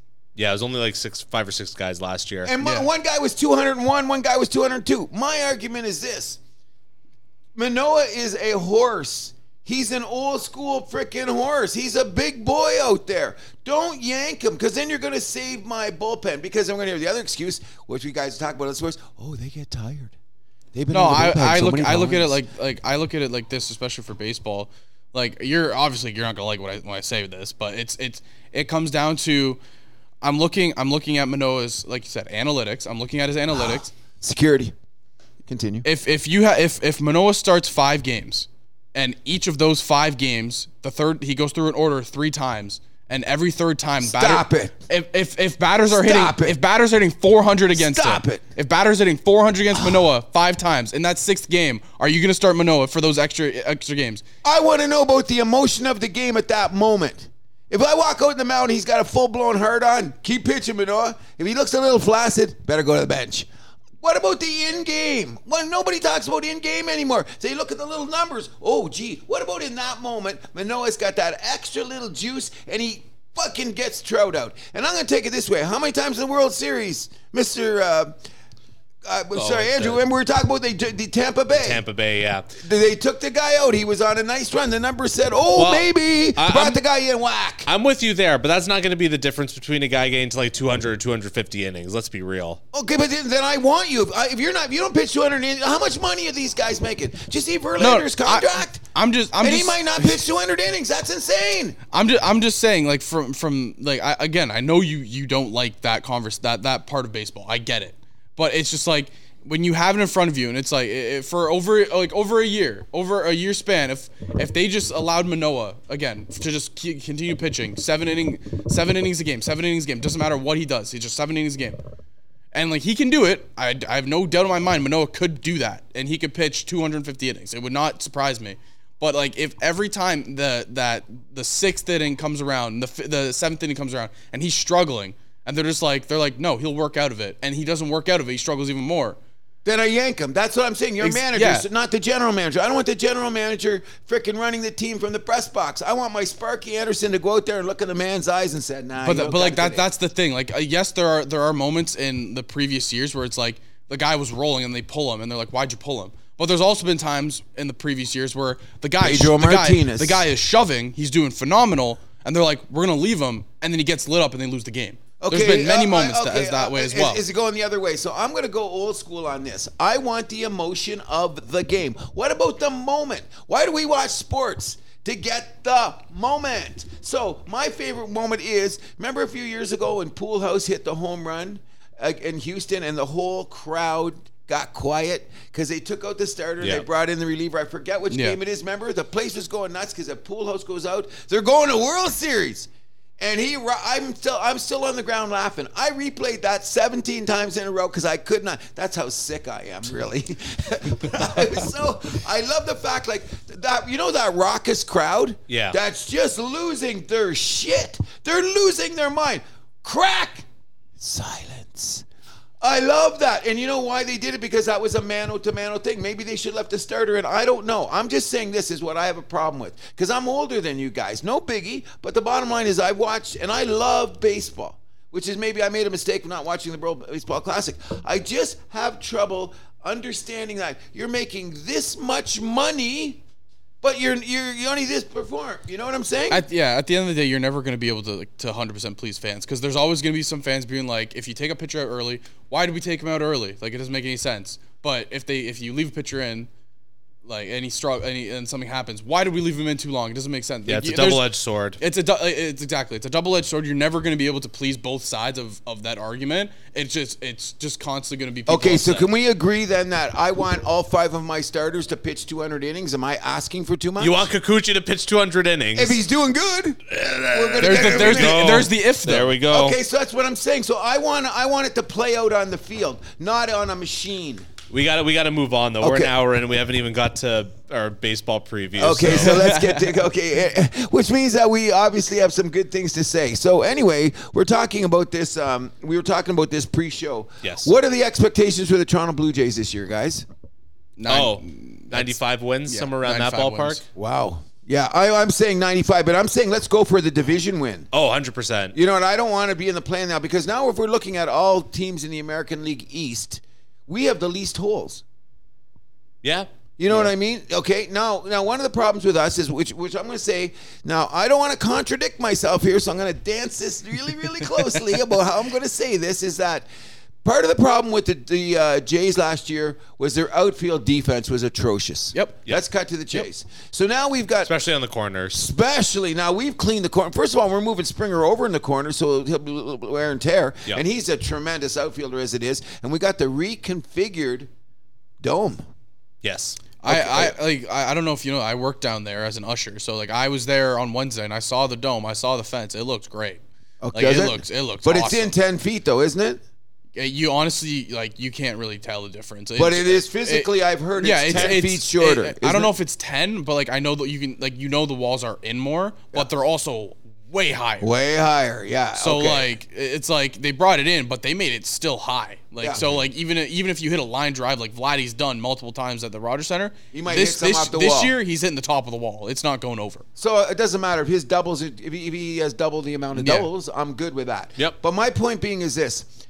With the reconfiguration and the new outfield, I'm saying that perhaps maybe the pitchers are going to stay in a little bit longer because, for example, we're not going to have Gurriel out there on a fly ball taking 3 steps in. And the ball's already going over his head, but his first 2 steps are coming in. So now what happens is now the runners move 2 bases. My pitcher's got to throw more pitches. You know what I mean? So now you're going to have a guy out there that's a competent outfielder and is going to turn that into a routine fly ball. That's going to be maybe 10 pitches less that my pitcher's going to throw, which could add an inning onto his game. Agreed? Yep. 100%. So I'm saying now that I'm believing that we're going to see the starters go a little bit longer. Because sometimes what happens is this, is that sometimes Manoah got taken out of the game last year because I don't think Schneider read his emotion. Being this, sometimes Manoah's like got that, and he gets a little erratic. So they go, well, you know what? He might. Let's go sit him down and bring in the relief pitcher. And started and Gosman a couple times last year because they looked around at the outfielder like, what the hell? You didn't catch goddamn ball. Gosman was by advanced stats and just stats in general, he was the most unlucky pitcher in all of baseball. I read year. that too. I heard that. He would have had a historic season last year. He would have won 20 if he wasn't the most unlucky starting pitcher in all of MLB. Yeah. I've seen those numbers too. Yep. I was shocked. I went, what? The unearned runs. I think it was his FIP. One of the stats, it was like 3 something. And it was like ridiculous. And the most what he had in unearned runs that were against him that came up unearned runs in his stats. I went, whoa, what? That's what happened to the guy. Like, you take half of those away, he's got 4 more wins. Yep. Which should this year with this defense going on, I think that it should rise up. Don't you think the pitching? First of all, I think the ERA, whatever the ERA team ERA was last year, I'm taking half a run off that right up. We haven't played an inning. I'm taking half a run off just on the defense alone. Yeah. It should play out that way. Now, is that going to affect our offense? No. We'll see. Okay. I still think our offense is very good. I do Very too. good. So You basically got an all-around player in Dalton Varsho, and you gave up Gurriel, who was okay, so who can this lost a lot of Varsho power. hit? Can this guy hit? Okay. Well, this is one of the things we want to discuss. I hope you brought this table. We're going to talk about the Jays hitting lineup in a minute. Okay, but listen, this Varsho guy, can he hit? So he played in Arizona last year. And I looked at his numbers. He played. He played in Arizona last year. That park is like 3 times the size of the dome. the dome. Agreed. If so, they put there's I think it's called Fangraph. I can't remember what it is. Yeah, I can't remember what Fangraph. the website is. But you can basically overlay a player's season into any stadium. They overlaid Dalton Varsho's season last year into the Jays stadium. He would have had almost 40 home runs. That's what they're saying. They said we would have hit. They he- said he would have hit like what he hit 240 something. Yeah. I also heard they said he would have hit almost 270. Never- That was a yeah. jump to me. At Never- any part, never you know what I'm look at- saying, Mr. yeah. Milani? That's a big jump. But Fangraph said he would hit what 260 something. It was crazy. So it's just like he played in a ballpark that was not hitters friendly, and he still managed almost 30 home runs. Agreed. That is amazing to do, especially in your second big league season. And he's a lefty coming into a very right-handed heavy Jays lineup, and that's going to be a big key. Huge. I'll give you that. But here's the other thing about him. I haven't seen him hitting the dome yet, so it's going to be nervous because I thought that Chapman was going to get 40 last year. Remember? And I kept telling you to kind of. Yeah, I said Chapman for 40, and I'm going this year for 40. Nah. I don't think he goes 40. I think he goes 32. I think it's 30. Okay, so we'll bet a beer over 35. You guys buy a beer. Under 35, I buy a beer.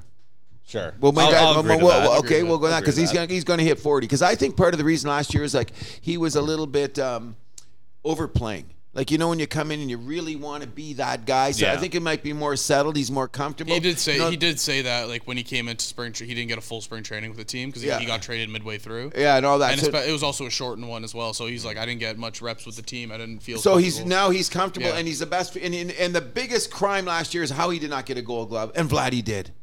How did that happen? I'm still shocked. mean, Vladdy how got a did gold that- glove. how like did- the, I the think- second night of the season is a Vladdy gold glove like bobblehead giveaway, and I'm like, oh, like fuck, like that happened. I think I'm Vladdy- going to get one of those because he's never getting another Gold Glove. I never say never, but No, I agreed. think he agree. was the best defensive first baseman. What? How Chapman didn't win Gold Glove at third? Yeah, that's ridiculous. his I was analytics saying were it. good That's though. ridiculous. And No, that's but- what a lot of people look at. Yeah, I know. And so screw analytics. Because I'm just saying. I'm just saying. Okay, but anyway, back to my favorite subject, analytics. Fuck that. Anyways, I'm just saying Chapman all around. I think he should be an all-star this year. I think he's going to hit 270. He's going to be more comfortable in the lineup because this is where we're going to go to. I don't think he's gonna hit for average. 270. I'm giving him 270 because of the I think big he's gonna wall. hit- Because those fly balls will now hit the wall. I'm going to give him that. But I in think he's any gonna event- hit below 250. Okay, Mr. but- Milani, give us your lineup. Give us your who do you think you're going to hit? We want to hear. I want to see this Mr. Analytics lineup. Okay. All the way from Mr. Maple. Leading off, right fielder George Springer. I'll take it. Batting second, first baseman Vladimir Guerrero Jr. I believe he should play your best hitter in the 2-hole. Wow. Okay. Analytically, I know you love this. Your best hitters are in 2 and 4. Batting third, catcher Alejandro Kirk. Batting fourth, second baseman Bo Bichette. Second baseman, I heard. Oh yeah, Second. This Whoa. is our I'm realistic loving- lineup. I'm This is our loving- ideal lineup. Okay, I like part of this. Go. Batting fifth, DH Brandon Belt. Keep going. Batting sixth, third baseman Chapman. Chapman. Okay. Batting seventh, left fielder Dalton Varsho. Batting eighth, shortstop Santiago Espinal. And batting ninth, the center fielder Kevin Kiermaier. Okay. I like a lot of that because number one is I didn't hear that Murrayfield guy's name, so I'm good with that. Him and Bijou are my pinch hitters. Okay, we're they're coming my in, first okay. guys off the bench. Okay, so I have a little problem with this. I think Bo is not. I don't like him as a cleanup hitter. You can't. I'm not. Don't think of it like as a cleanup hitter. You want balance throughout the lineup, Okay, right? so what I would do is I would still want a bunch at the top because if Vladdy doesn't get a hit, Bo does. So I kind of I'd like both of them. I would prefer. He batted really well in the 4-hole last year, though. Don't forget At that stretch, and then he had the good power too. But I'm still going. I'm thinking. I'm predicting somewhere along the line that Chapman's going to end up in the cleanup spot for a while. I really do. I think his power is going to do there, and then we're going to have the Springer, Bichette, Vladdy, Chapman, Because then I want Kirk hitting 5th. Because guess what? I don't like his speed. Or Jansen's going to be in there. Because I think they're going to play. Their at-bats are going to be pretty close. Kirk's not really a power guy, though. That's the thing. But he'll get on. So I'll take him 5th because he's going to protect whoever is whoever is going to be hitting 4th. He's going to be the 5th bat to protect him in the lineup, so to speak. You know what I mean? Yeah. Because that means Jansen's going to have to pitch too. I mean, he's going to have to play some games too. Because I'm fine with him. Was that? I'm fine with him in the lineup. Okay, so where would you put him on the days that he's hitting? Like, I'm saying if he's bottom, he's like 8th or 9th, I would say. Okay, me too. Yeah. So when I'm You saying put Dan Jansen 8 or 9? Yeah. Yeah. But then I want Kurt, like, okay, who's starting the pitch? Okay, who's catching today? If Kurt's catching today, I want him in top 5. If Jansen's catching today, I want him in 8th or 9th. Just because I think that Kirk has better back control, number 1. You know what I mean? He's going to be more practical. Kirk has a better eye. Jansen has better power. Agreed. So that's what I'm saying. So I know that my on-base percentage with Kirk is going to protect me in the batting order. And I don't think Jansen's going to have that. He's going to have the power, but I don't think he's going to have the back control to protect the guy in the lineup that I want to be protected. But I'm saying outstanding call here, Andrew. You put Espinal at shortstop and put him in that lineup. He's my the guy. house that happens. Bro, we're going to say this for a year. We're screaming. We want Espinal as a starter. And if he gets traded in the next week to the Dodgers, I'm going to lose my shit because I'm not trusting Merrifield as a solid second baseman. That's going to take away from our defense. Now, his analytics, I just read, his projection right here in this book I have right here has projected him to be, he's enough reps to be, the Fangraph guys. Yeah. They projected him to have enough reps to be a above average second baseman on a defensive team. I like Pichette moving over at second base. I agree. He's more a natural second baseman. We've been saying that for how long? Yeah. How long? But is his ego going to do it now? Doubt it. Because I think he's got a little bit more ego than we realized. Oh, I think he's got a lot more ego than we realize. Great, but you know what? One thing that he did, he's on the forefront of getting rid of the home run jacket. He's been responsible for getting that out of there. By the way, do you hear Pittsburgh asked the Jays permission if they could use that this year? Really? Yeah. Oh, because they're garbage younger, anyway, so they need something to do it. I think what's happening, and Zach, you might, because you're down there at the Dome and you're ushering whatever the case may be, is I think that they wanted to take a little of that Latin American spirit out of the dressing room. Like, I don't want to have no disrespect to Latin American players, but I've also heard a number from the Fangraph or whatever is that sometimes when you have too much Latino in your dressing room, you do not win the World Series.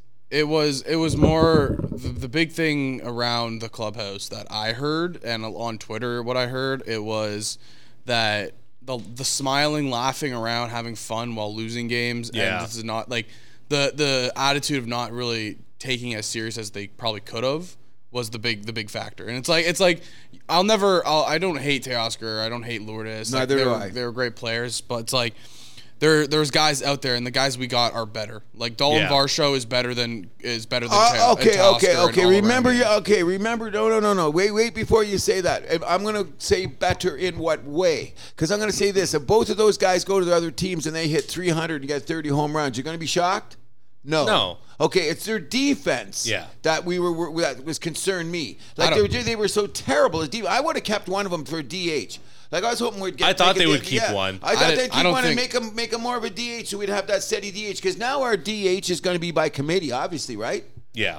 I mean, they got Brandon Belt, but I don't want him. I think he's past his best before dates. I want him in the lineup almost every other day with Vlad. Yeah. I want Belt starting almost like nearly every game. If this was 3 or 4 years ago. Nope. I want him now. Wow. Okay, we're going to see. That's going to play out. Well, that's going to play out in the. I think he's going to bounce back. I love the guy as a player. I really did when we got him. I used to love him. He was on my fantasy team a couple years ago. He's hitting in a very friendly ballpark after playing in a ballpark in San Francisco that had the deepest right field. Agreed. And he's now going to be. He also has a phenomenal eye at the plate. Agreed. So is he going to hit 30 here? I think he can hit 25 minimum. Okay, so let's look at our lineup. We should have all kinds of power because you're going to expect 40 from Vlad. I'm calling 40 from Chapman. You're calling 25 to 30 for Belt. You're going to get 30 from Bichette this year. Okay? So who else we got in the lineup that's going to hit? Jansen's going to hit 20 if he plays on a regular basis. Agreed? Yeah, Jansen should play regularly. Okay, so he's going to hit. So is Varsho, you're saying now with all his power, you're telling me he's going to be 25 or 30 in the Dome? I think he's going to hit 30. He's going to hit 30. That means we should lead the league in home runs. They did Should. it. They do it almost every other year. You know what I mean? That's what I'm saying with the power. So now we got to look at why they're going to win the division because we look at the other teams. Well, hold on. We didn't get your lineups. What's that? We only did mine. Okay, that's okay. So here's my lineup that I wanted. Okay, I'm going to leave Springer at the top. Yeah. I want Bo at second. I want Vladdy at third. Now I'm going to be jumping up in the air and contradicting myself. I would like to start the season right off with Chapman saying, you're going to be our power-hitting third baseman in the DH hole. So he's going to get fourth. Then I want Kirk on the days that he's pitching. Yep. I want him to be the fifth. Okay, now, if he's not playing and Jansen's going to be in there, then I want it to be one of our new guys. Because I think one of our new outfielders, I want to give him the confidence to move up in the lineup. So Varsho you're putting as your fifth then. Yeah, I want to give him the chance. Because I want to give these guys the confidence. If they're going to be coming to the Dome now, which is a hitter's park, and we're going to give them the chance, why should they hit ninth? However, I do want Espinal as my ninth every day because I want him to be like our second leadoff guy. You know what I'm saying? So, okay. You know what I mean? So when we come down, so we have that inning, and it's all of a sudden we got the ninth hitter. Who is our ninth hitter? I want Espinal to be there because I want him to be a starter. Okay, am I missing anybody? That's my whole lineup right there. Because, I mean, what's his name? Who are you DHing? Who am I DHing? Yeah. Well, we got to get Belt in there someday. But however, when Jazz is not playing, I'm gonna play it this way. Because of the movable lineup, as the famous Stephen A. line is, let's keep this thing fluid. Yeah. In this manner, if Belt is doing the job that you guys are telling me, because I think he should be the DH too, and I think that Belt should get a few days like the rest on second baseman, so he'll get in there, so his glove will be able to use. Because once upon a time, Belt was almost a Gold Glove infielder. Yeah. So we're going to forget about his defense. I'm more want his defense than Merrifield's defense. But what do we do with Merrifield? Well, I think Merrifield's kind of got to be like a bench kind of / rotation guy. But Biggio too. Because what are we going to do with Biggio this year, guys? Yeah, exactly. Isn't this a shit to get off the pots year for him? And he's looked great in spring training, by the way. He's their super utility. He's basically going to be playing every day, but a different position every day. Yeah. Okay, and that's why I'm okay with it. Yeah, I mean, too. So I'm saying I'm saying Merrifield should be in the same position, not start off the season. He's our starting second baseman. I'm nervous already. I think he should be starting second baseman. Do you? Yeah. Really? So I like Espinal. Don't get me wrong. I love Espinal. I think he's a great defensive guy. Merrifield is better in the sense of like just pure bat to ball skill and getting on base and reading pitchers for stolen bases. Okay, so since he led the league in hits, I'm going to go to analytics. He's been trailing down. You check. Remember, he led the league in hits in what? 2020? Yeah, something like that. Okay, 2020. 2021 and 2022, the graft has gone down on the guy. He's also played on a team where he's been the best player, so pitchers attack him more than they attack anybody else in the lineup. I'll give you that. So when they get him on the lineup every day, and so where are you putting him in the lineup then? Where would he be in my your lineup is Springer, Guerrero, Bo, Belt, Kirk, Varsho, Chapman, Witt, Kiermaier. Really? I have Chapman that deep in the lineup? I put him down there because so you look at it, you're 4-5. You have Belt, Kirk. So you have those two guys. Those two are almost automatic on base machines, either walking or getting a hit. That's how I see that. You have Varsho who can either hit a bomb, get on base, whatever, or strike out. But then you go to Chapman, you still have two guys on base. So you're like this lineup is so deep in the sense of you can really start anybody from 1 to 7, maybe besides 1, because Springer will always be leadoff. Yeah. From 2 to 7, realistically, like you can flip flop anybody. Obviously, you want to keep Bo and Vlad towards the top of that. Always. But I think from 2 to 7, those guys, like you can have a different lineup almost every day. And having the bottom two as Witt and Kiermaier, two guys who are like the sneakiest when it comes to getting on base and that have this craziest speed. Like Merrifield already said this year, like because of the pickoff rule, he's like, I'm going to be manipulating the hell out of it. It was stolen bases. Track meet. Track meet by June, guys. Yep. Track meet by June. You look at stolen bases. We haven't had like big stolen bases numbers since like Ricky Henderson. Never. It feels like. Never. Agreed. Like the fact that it's starting to get back to that now, I'm excited because Merrifield says he's like, I want to aim for 30. And then you have Kiermaier there, he's done it multiple times. Yep. We know he has the speed. So we're going to speed up the game, make everybody watch more. We're going to get more eyeballs on people under 30 watching the game because they're speeding it up. I think that's the theory, is it? Oh, well, I don't think that's a theory. I think that's fact. That's what's happening. Like I said, the rule with all the rule changes, I think it appeals to the casuals, Yes. but it also appeals to the deep diehard baseball fans in the sense of there's different aspects of the game to think about now when you're playing, and like It's when always you're watching, a cerebral game. I'll give you that. Like it's a chess match. And Agreed. I You know one thing I don't like? I agree. And it's always a chess match. I'm glad you brought that up. That's why baseball's always been my favorite sport. But I'm going to tell you one thing about baseball that kind of irks me. They don't give a shit about guys like me. I'm going to tell you why. Because I'm going to watch anyway. Yep. So they got me. That's what kind of irritates me as an old man. Because I love baseball. I'm going to watch every game. I know that. So they don't give a shit about me. You know, give him some milk. Sit in the corner over there. He's going to watch the game. He's just going to be bitching when they pull the pitcher too soon. And guess what? I'm going to be bitching when they pull the pitcher too soon. You know Now, what I'm saying? we're approaching the hour and a half mark, so I just want to get to some quick questions. We'll just kind of rapid fire through the rest. Jay's rotation, how are we feeling? Their starting rotation. I think it'll be one of the best by the end of the year. I'm hoping it is too, and that's why I say we have to win the division, because if you look at every rotation in the American League East, they're all flawed. Every one of them. Like Boston's going to come out with who? Kluber and Sale is their top two? Ooh. Oh, well, we talked about this in our pre-show meeting. Like, the top three pitchers on Boston all on the wrong side of 30. Right off the bat. Yeah. And then who's the opening day pitcher for Baltimore? Kyle Gibson. Oh, gee, he's been a Cy Young candidate how many times? Yep. Okay, like that. I love that answer, guys. Now let's move on to Tampa Bay. What did they do for their rotation? Tampa has they could be the best rotation. Like they have. Do you really think so? They have a Didn't the guy get hurt?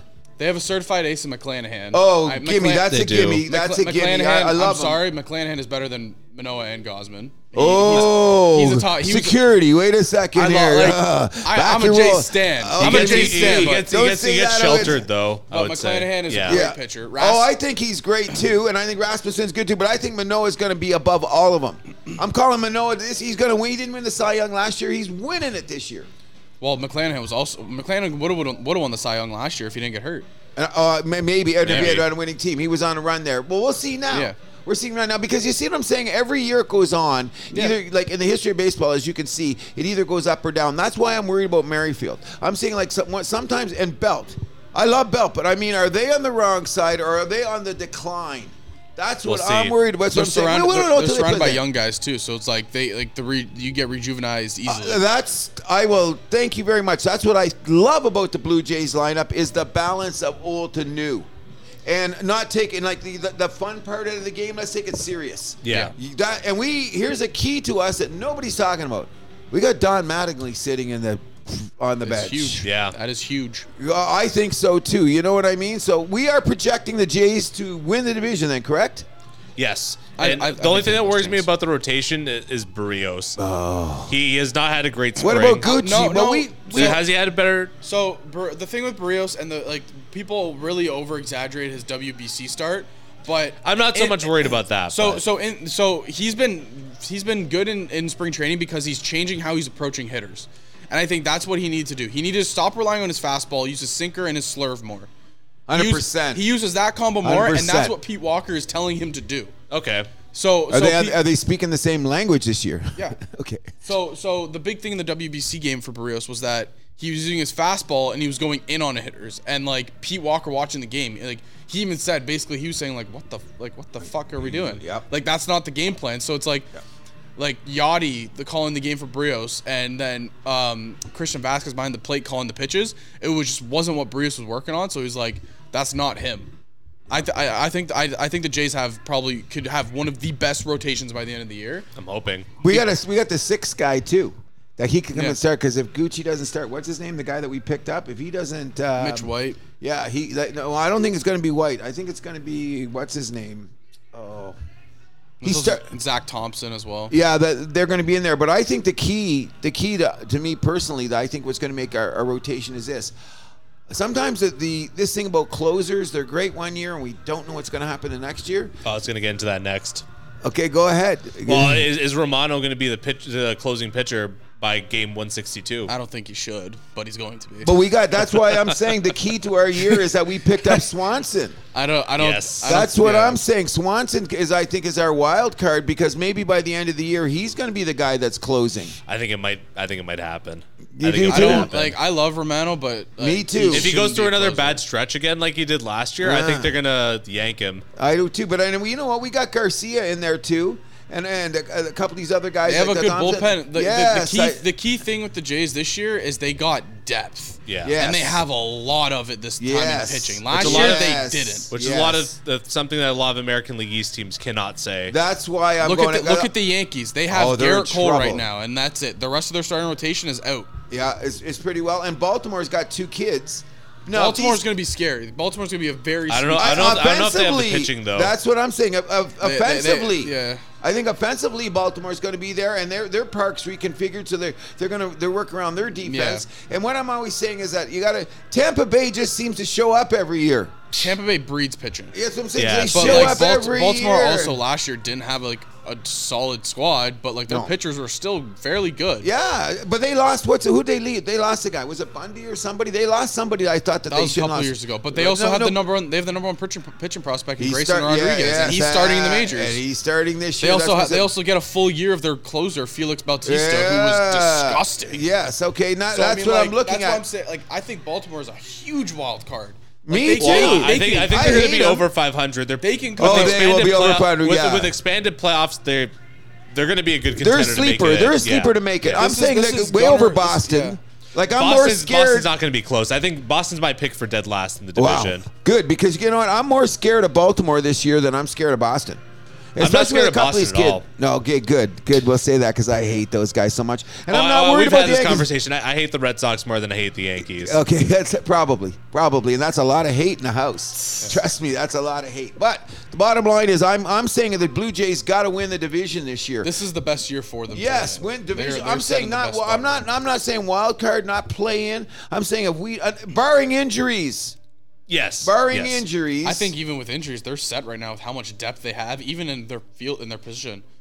Like their Perhaps position, maybe, like, but they I'm have a- they okay. have a Then lot it's of going to depth. break down to this. You always take this season in 20-game segments. They say you judge your team in 20-game segments. I want to see what I'm not worried about a lot of guys, but I want to see what Brandon Belt's doing. I want to see what Merrifield's doing, and I want to see Varsho. Those are the 3 main guys. I want to see what they're doing after 20 games. Now, if they're all hitting 200 and they're like making contact or whatever, we'll talk about that. However, those 3 guys are going to be huge because you already got Belt in as our DH. Me too. Yeah, you guys should got him be. in as DH, so that's making me nervous. I love the guy. Then. You know what I mean? How old is he now? Pushing 35. I have isn't the he? Fangraphs page open. Let me. He's getting up there, and he's got miles on him from all those years in San Fran that they played all those extra games. He's 30. He's going to be 35. Yeah, see, you know what I only mean, one and that's year- still it's only 1 year 35. He'll still be very productive at 35. Yeah. I'm just saying the miles on the guy. Look at We just Nelson need him to Cruz. hit, He's though. 40. Yeah, but Nelson- he's an outlier. Nelson Cruz is 40. He's still hitting 30 bombs a He's an year. outlier. I just want to say that the house that happens, can we emphatically declare that if Toronto Blue Jays do not win the division, it's a failure? Yes. Thank you.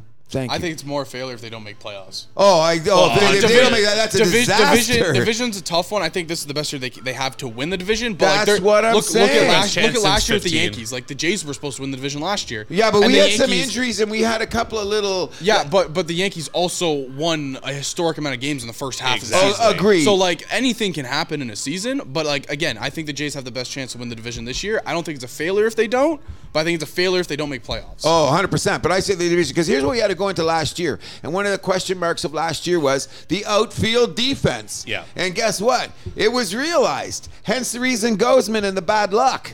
And all those other little numbers out there, the extra pitches that guys had to throw because the outfielders were doing insane things. So I'm just saying, I hope we didn't compromise our offense too much for defense, because the defense was going to improve our ERA 100%.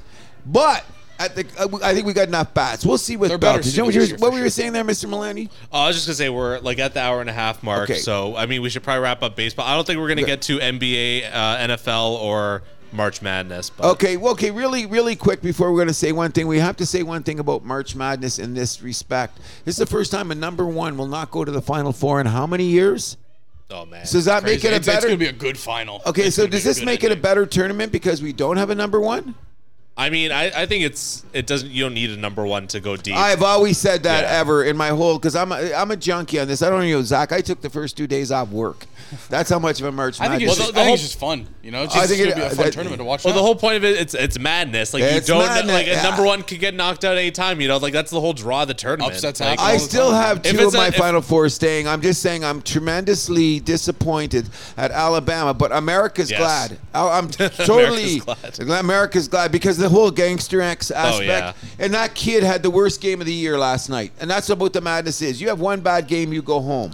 You're done. So I'm going to say that. The other thing that really do, because the two topics we want to get in the end is, one is this. What about the Lamar? We have to bring up the Lamar Jackson situation. What is going on? Is that collusion? I mean, it very well could be.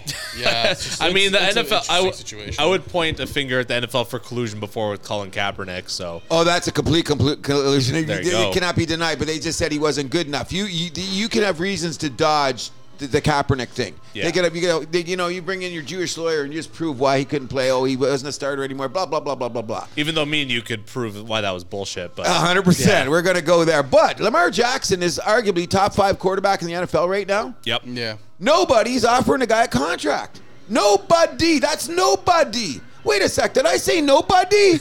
Come on. This is Lamar Jackson. And I'm going to tell you why. It doesn't make sense. Because the Whoremaster got the bag. You know what I mean? Deshaun Watson. The Whoremaster got the bag. In Cleveland, you know how much the NFL owners are chastising the Haslams now in Cleveland? When they come in the room, they spit on the ground when they look at these guys coming in because how much they've disrupted the pay scale for quarterbacks. And Joe Burrow's coming in. Huge. They fucked it up. Huge. And now Lamar, if you get $150 million guaranteed, I think that's a pretty good bag. Sure. You know? Yeah. And he wants the $200 million. Okay. Crazy. Yeah. So he should get. I hope he gets it. Okay. He deserves it. Okay. So I'm a Lamar fan. So okay, we've got 2 things to deal with before we go. We're going to deal with. Quick shout out to Formula One. Sergio Perez winning Saudi Arabia. Thank you very much. By the way, the house that happens, we will keep you on the F1 forefront for the whole year, will we not? Yes. And then Alonso, they tried to take away his podium. They couldn't. They couldn't do it. I love that. We're big Alonso fans in the house that happens. But can I say one thing about F1 that we're going to talk about all season, and you have to, is the persona of Max. You got to love this guy. You see him? Love him. He shook the other guy's hands like, you took one of my wins. I gave that to you. You better savor this one because we're not doing this again. You see in his face, he had that shake like, and you see his dad. You brought up his dad. Look, his dad, smoke up. Well, you took that away from my boy. You're a team. Isn't F1 a team? Yep. But obviously he's like the alpha dog. He could be the alpha dog of F1. Max? Yeah. I think he is. The alpha dog of F1. So big shout out to that. Yeah, I also want to point out, it looks like we're going to have 4 competitive cars this year, which is great to see. And boy, oh boy, does McLaren just look like a fucking atrocious disaster this year. And they were supposed to make the move up, eh?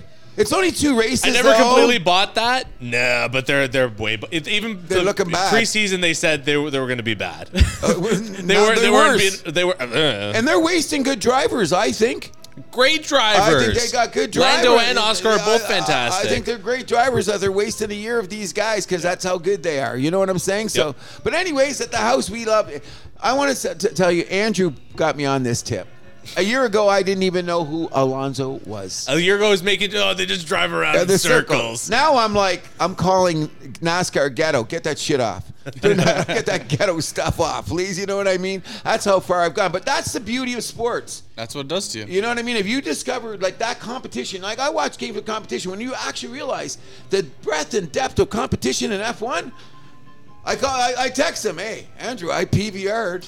I've never been so proud of Cruz in my life. I tell him, I put it on the PVR because that's how much. PVR and F1. But F1, you know what I mean? That's what it means to me. But anything else we're missing before we get to our final things here? I think we each have a rant that we want to get to. Okay, before we started really quickly, I'm going to name out 4 guys. You know what I mean? Zach, Andrew, I'm going to name out 4 guys that play professional sports. Ken Griffey Jr., Daryl Sittler, Yes.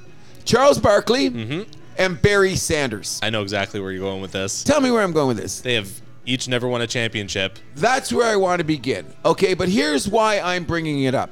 Did you hear Damian Lillard on the Jay Redick show, Jay Redick podcast this week? He said something to me that is so vital about the history of competition that, and I thought a couple of talking heads, including Stephen A., blew this off. Is that what Dime said this? Does nobody respect my career for the journey that I'm taking because I want to win a championship in Portland? So I come out every day, every night, and sometimes I'm the highlight reel. I'm playing as hard as I can. When you get to the end of the journey, I didn't lose. So my career doesn't going to mean anything because I didn't win a championship? And I went, wait a second. I take Dame on my team any minute. So when we got this hype about, he says, coming into the league, it's all about the rings. Chase the team. What about if you just want to play your goddamn ass off and you don't win? Does that make you any less? Absolutely not. No. Thank you. I want to know where we stand in the house that happens because we got like the LeBron haters because he's chasing rings. Now, what's Durant doing? What's Kyrie doing? Well, you know what I mean? Jumping to teams to make the super team? So I want to ask you this. Like, who was the one that kind of like broke this in a way? Is it Michael Jordan that kind of made it all about championships, do you think? I think any sport that you play, when you start the season, I want to win. I think it's always just kind of been naturally about championships. It has, but I mean now. But like now it's like a dick measuring contest. Like I won 5, I won 6. You know, exactly. I think I would put that back on Jordan. I think it's more media. I think that goes back to Jordan. Oh, it started with Jordan, then Jeter, and Jeter with the Yanks. Yep. That started going. I also think it's media comparing guys who win championships to people who don't. Okay, but my thing is where I'm with Lillard on this is that. What does Tom Brady say? And just he's the outlier with all his rings and that. But what does Brady say at the beginning of every season? It's about the what? The journey. You hope the journey takes you to a championship. But do you dismiss the season? If you played your ass off and you got right there, like, for example, Jalen Hurts on Philadelphia. Yeah. Look at his stature right now. Are you thinking any less or any more of him because of this season? His journey tells me he now could be a top 10 quarterback, even though he didn't get the ring, correct? Yeah. So my point is this. I'm not disrespecting the regular season. The reason I picked up those 4 guys in particular is one. I think Ken Griffey is the greatest center fielder of all time. All time. I think so too. I will take Griffey as all time, okay? Charles Barkley is the epitome of hardcore basketball player. I seen Barkley play in his prime. This guy came out every night, and he didn't jump on another team. Why? He wanted to beat who? He wanted to beat Jordan. You know what I mean? I don't have to say anything about Barry Sanders. And if you know this, I'm a disciple of the Detroit Lions. So let's not say anything about Barry Sanders. Just go check on YouTube. Hit the Barry Sanders highlight film. Yeah. I mean, you know, guys he's never made. And you know what I wanted to acquiesce a bit to, and this is to my good friend, Mr. Milani, Daryl Sittler. I found it interesting that you chose him. The reason I chose him is because I always thought, the reason is not because I'm here, is that Daryl Sittler was probably one of the best players in the league. Who was playing in the league at the same time as him? Oh, Guy Lafleur. Bobby Orr, Dennis Potvin. Look at the guys that were playing there. But every year, Sittler left his jersey on when he was over, Sittler gave you every ounce that he could get. I'm telling you, go back and look at his numbers. Oh, I have. Okay, well, there you know. So you would know, like this Sittler guy is one of the greatest athletes in the history of Toronto sports. And he has probably an unbreakable record. Oh yeah, one of the most impressive in the 10-point game. Oh, I watched that game live that time. It was insane. He couldn't do no wrong. And Turnbull put the period on the sentence for him for scoring because he got the assist. Yeah. But my point is that I'm shouting out to Damian Lillard right now that I'm watching games because I am watching the journey. I'm watching how we got there. Look at March Madness right now. We talked about Alabama all this time. How did their journey end up? Lost in the Sweet 16. There you go. And we were talking about these guys are a shoe-in to win it all, and look what happened on the journey. So I want a big shout out to Damian Lillard on this factor. We at the House That Happens, we respect your journey. We want to win the ring. Yep. We want to win the ring, but sometimes it just doesn't go your way. Well, there's 29 losers in the NBA every year, right? Oh, I hate that word. But no, well, it's true. Well, and I'm in the wise words, If you're not first, you're last. Ricky Bobby. Yeah, exactly. We can never forget that, can we? You know what I mean? Yeah. And it's so true. Whoever remembers who comes in second place. Exactly. And I'm going to end this on this because I hated this guy with a passion. And I hated this team with a passion. But besides Charles Barkley, the number 2 guy that's looked at that way is Dan Marino. Mm-hmm. Yeah. Yep. Like if you see Marino play in his day, come on. And Dan Fouts is another one, but Marino even more because he just broke the game wide open. Yep. And I hated Marino, but I have to respect the fact that Sure. the guy, he still has to be considered one of the greatest quarterbacks of all time. Well, we did our top 10 list. He was on there. Yeah, he had to make it. But again, why we don't talk about Marino as much? Because he didn't win a ring. So guess what? Trent Dilfer has won just as many rings as a cheesehead guy. And I want to say one thing I'm proud of, too, at the House That Happens. We didn't even bring his name up. And I'm not. And we know who we're talking about, don't we, bro? We know who he's talking about. Hey, listen. Don't say his name now. As a cheesehead right now, Don't okay? say it. Don't say it. Because we have not I won't said say it. Thank you. All I say is I just want one pick. That's it. Just give me a pick. That's all I'll say. Give me a first and a second. I don't care. I just want something. There we go. I want this to be over. That's okay. That's so good. Then now we pass that without saying anything. I think that we were very smooth. But before we go, I'm going to leave the mic to Mr. Milani for a minute here. So, in the hockey news recently, there's been a few players sitting out because the teams have been doing their Pride nights, and a few players have been sitting out. Which, if you want to sit out, I don't really care. Just fucking own it. That's my thing. Just fucking own it. But a few players, James Reimer, Eric Stahl, Mark Stahl, are all hiding behind religious reasons. Fuck you guys. That's what I got to say to that. Yeah. They talk about what they're all Christians. I grew up Catholic, so I know my shit. Me too. I grew up Catholic too.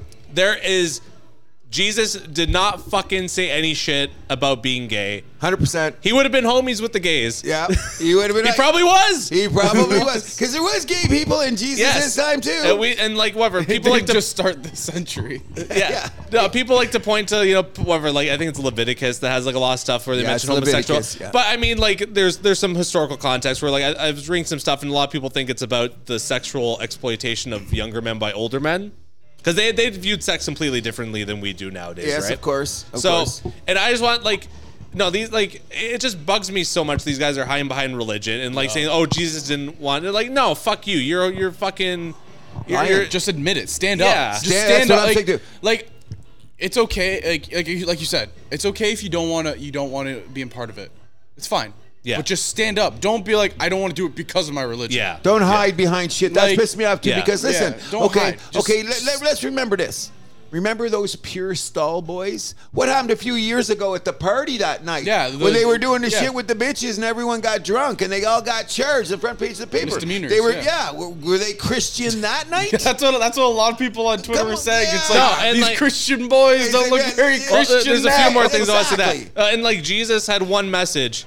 Unconditional love. Unconditional love. And you know what? I really want to... I'm not practicing Christian, but No, I I'm know not. that But you know what? I'm really... Wasn't there another thing on one of the commandments? It was treat others the way you want to be treated. But yeah. No, I'm really bringing this up because one day we're going to have, and I hope you come back for that show, we're going to have a themed show on the hypocrisies of sports. Because the key word that he brought up in this is what? Hypocrisy. The hypocrisy it's of it crazy. all It's is crazy. pathetic. And the thing that kills me too is Eric Stahl. He was fine doing Pride Night when he played for Montreal, but now all of a sudden he's with his brother and he's I thought it was ridiculous. sketchy too. I thought It's it was ridiculous. very sketchy because first of all, I'm really hoping in my day and age, or no, I hope because I won't be here, but I hope you guys live to see the day where we don't bring up color, race, Sexual orientation.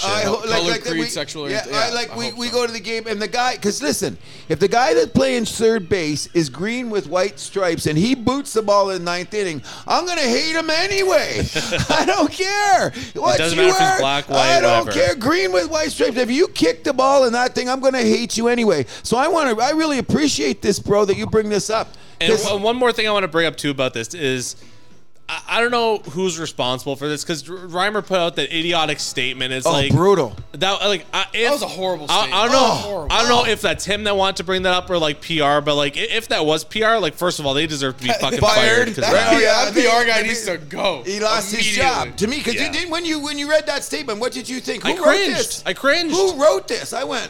Huh? I read the first sentence. I'm like, I don't even want to finish reading this. That's how Zach. It's funny you said that. By the time I got to the thing, I go, let's move the ticker, please. I don't want to read this. Like who would you know what though? So whose fault is this? Is it the management's or it's the players? Because the manager's saying, "Oh, we want to be all inclusive." A little bit of both, in all honesty. I'm just saying it's all hypocrisy, and let's end it on this note. And I will say this: like it's like let's be real, it's all like. With this, it's all bullshit. Like it's just corporations trying to take advantage, right? They don't give a shit. No, they don't at all. And you know what? If we can, I piggyback on this before we leave. Where's Black Lives Matter? There you go. You want to talk about the hypocrisy? Remember, you're watching in the bubble. You couldn't go up and down the court. All you seen on the court was Black Lives Matter. One thing I like about NFL is that still on their helmets, they still have the statements for the. Oh no! If you I don't like. What did he just say? It's unconditional. Yeah. We're all the same. We just have different melatonin levels. Exactly. We're literally all the same. We just have different melatonin levels. We're going to put that in the house that happens, and I hope all people that were listening just heard the statement. Put that on a you T-shirt. Maybe we will. Maybe we'll put that on the back of our house that happens T-shirts. By the way, maybe we better get 6 made because we will probably have Zach as a regular. Yes, sir. On our thing, and I want to appreciate the fact that you came out here on a Saturday morning. Contributed mightily to this thing that we call the house that happens. Is there anything else you'd like to add, Mr. Milani? I think that's about it. I really enjoyed the proceedings here today, and one more time, I just want to always remember everybody in Toronto, the house that happens, we keep tabs on the Habs. Hi, my name is Cruz. Thank you, Zach. And I'm Andrew Milani. We out of here.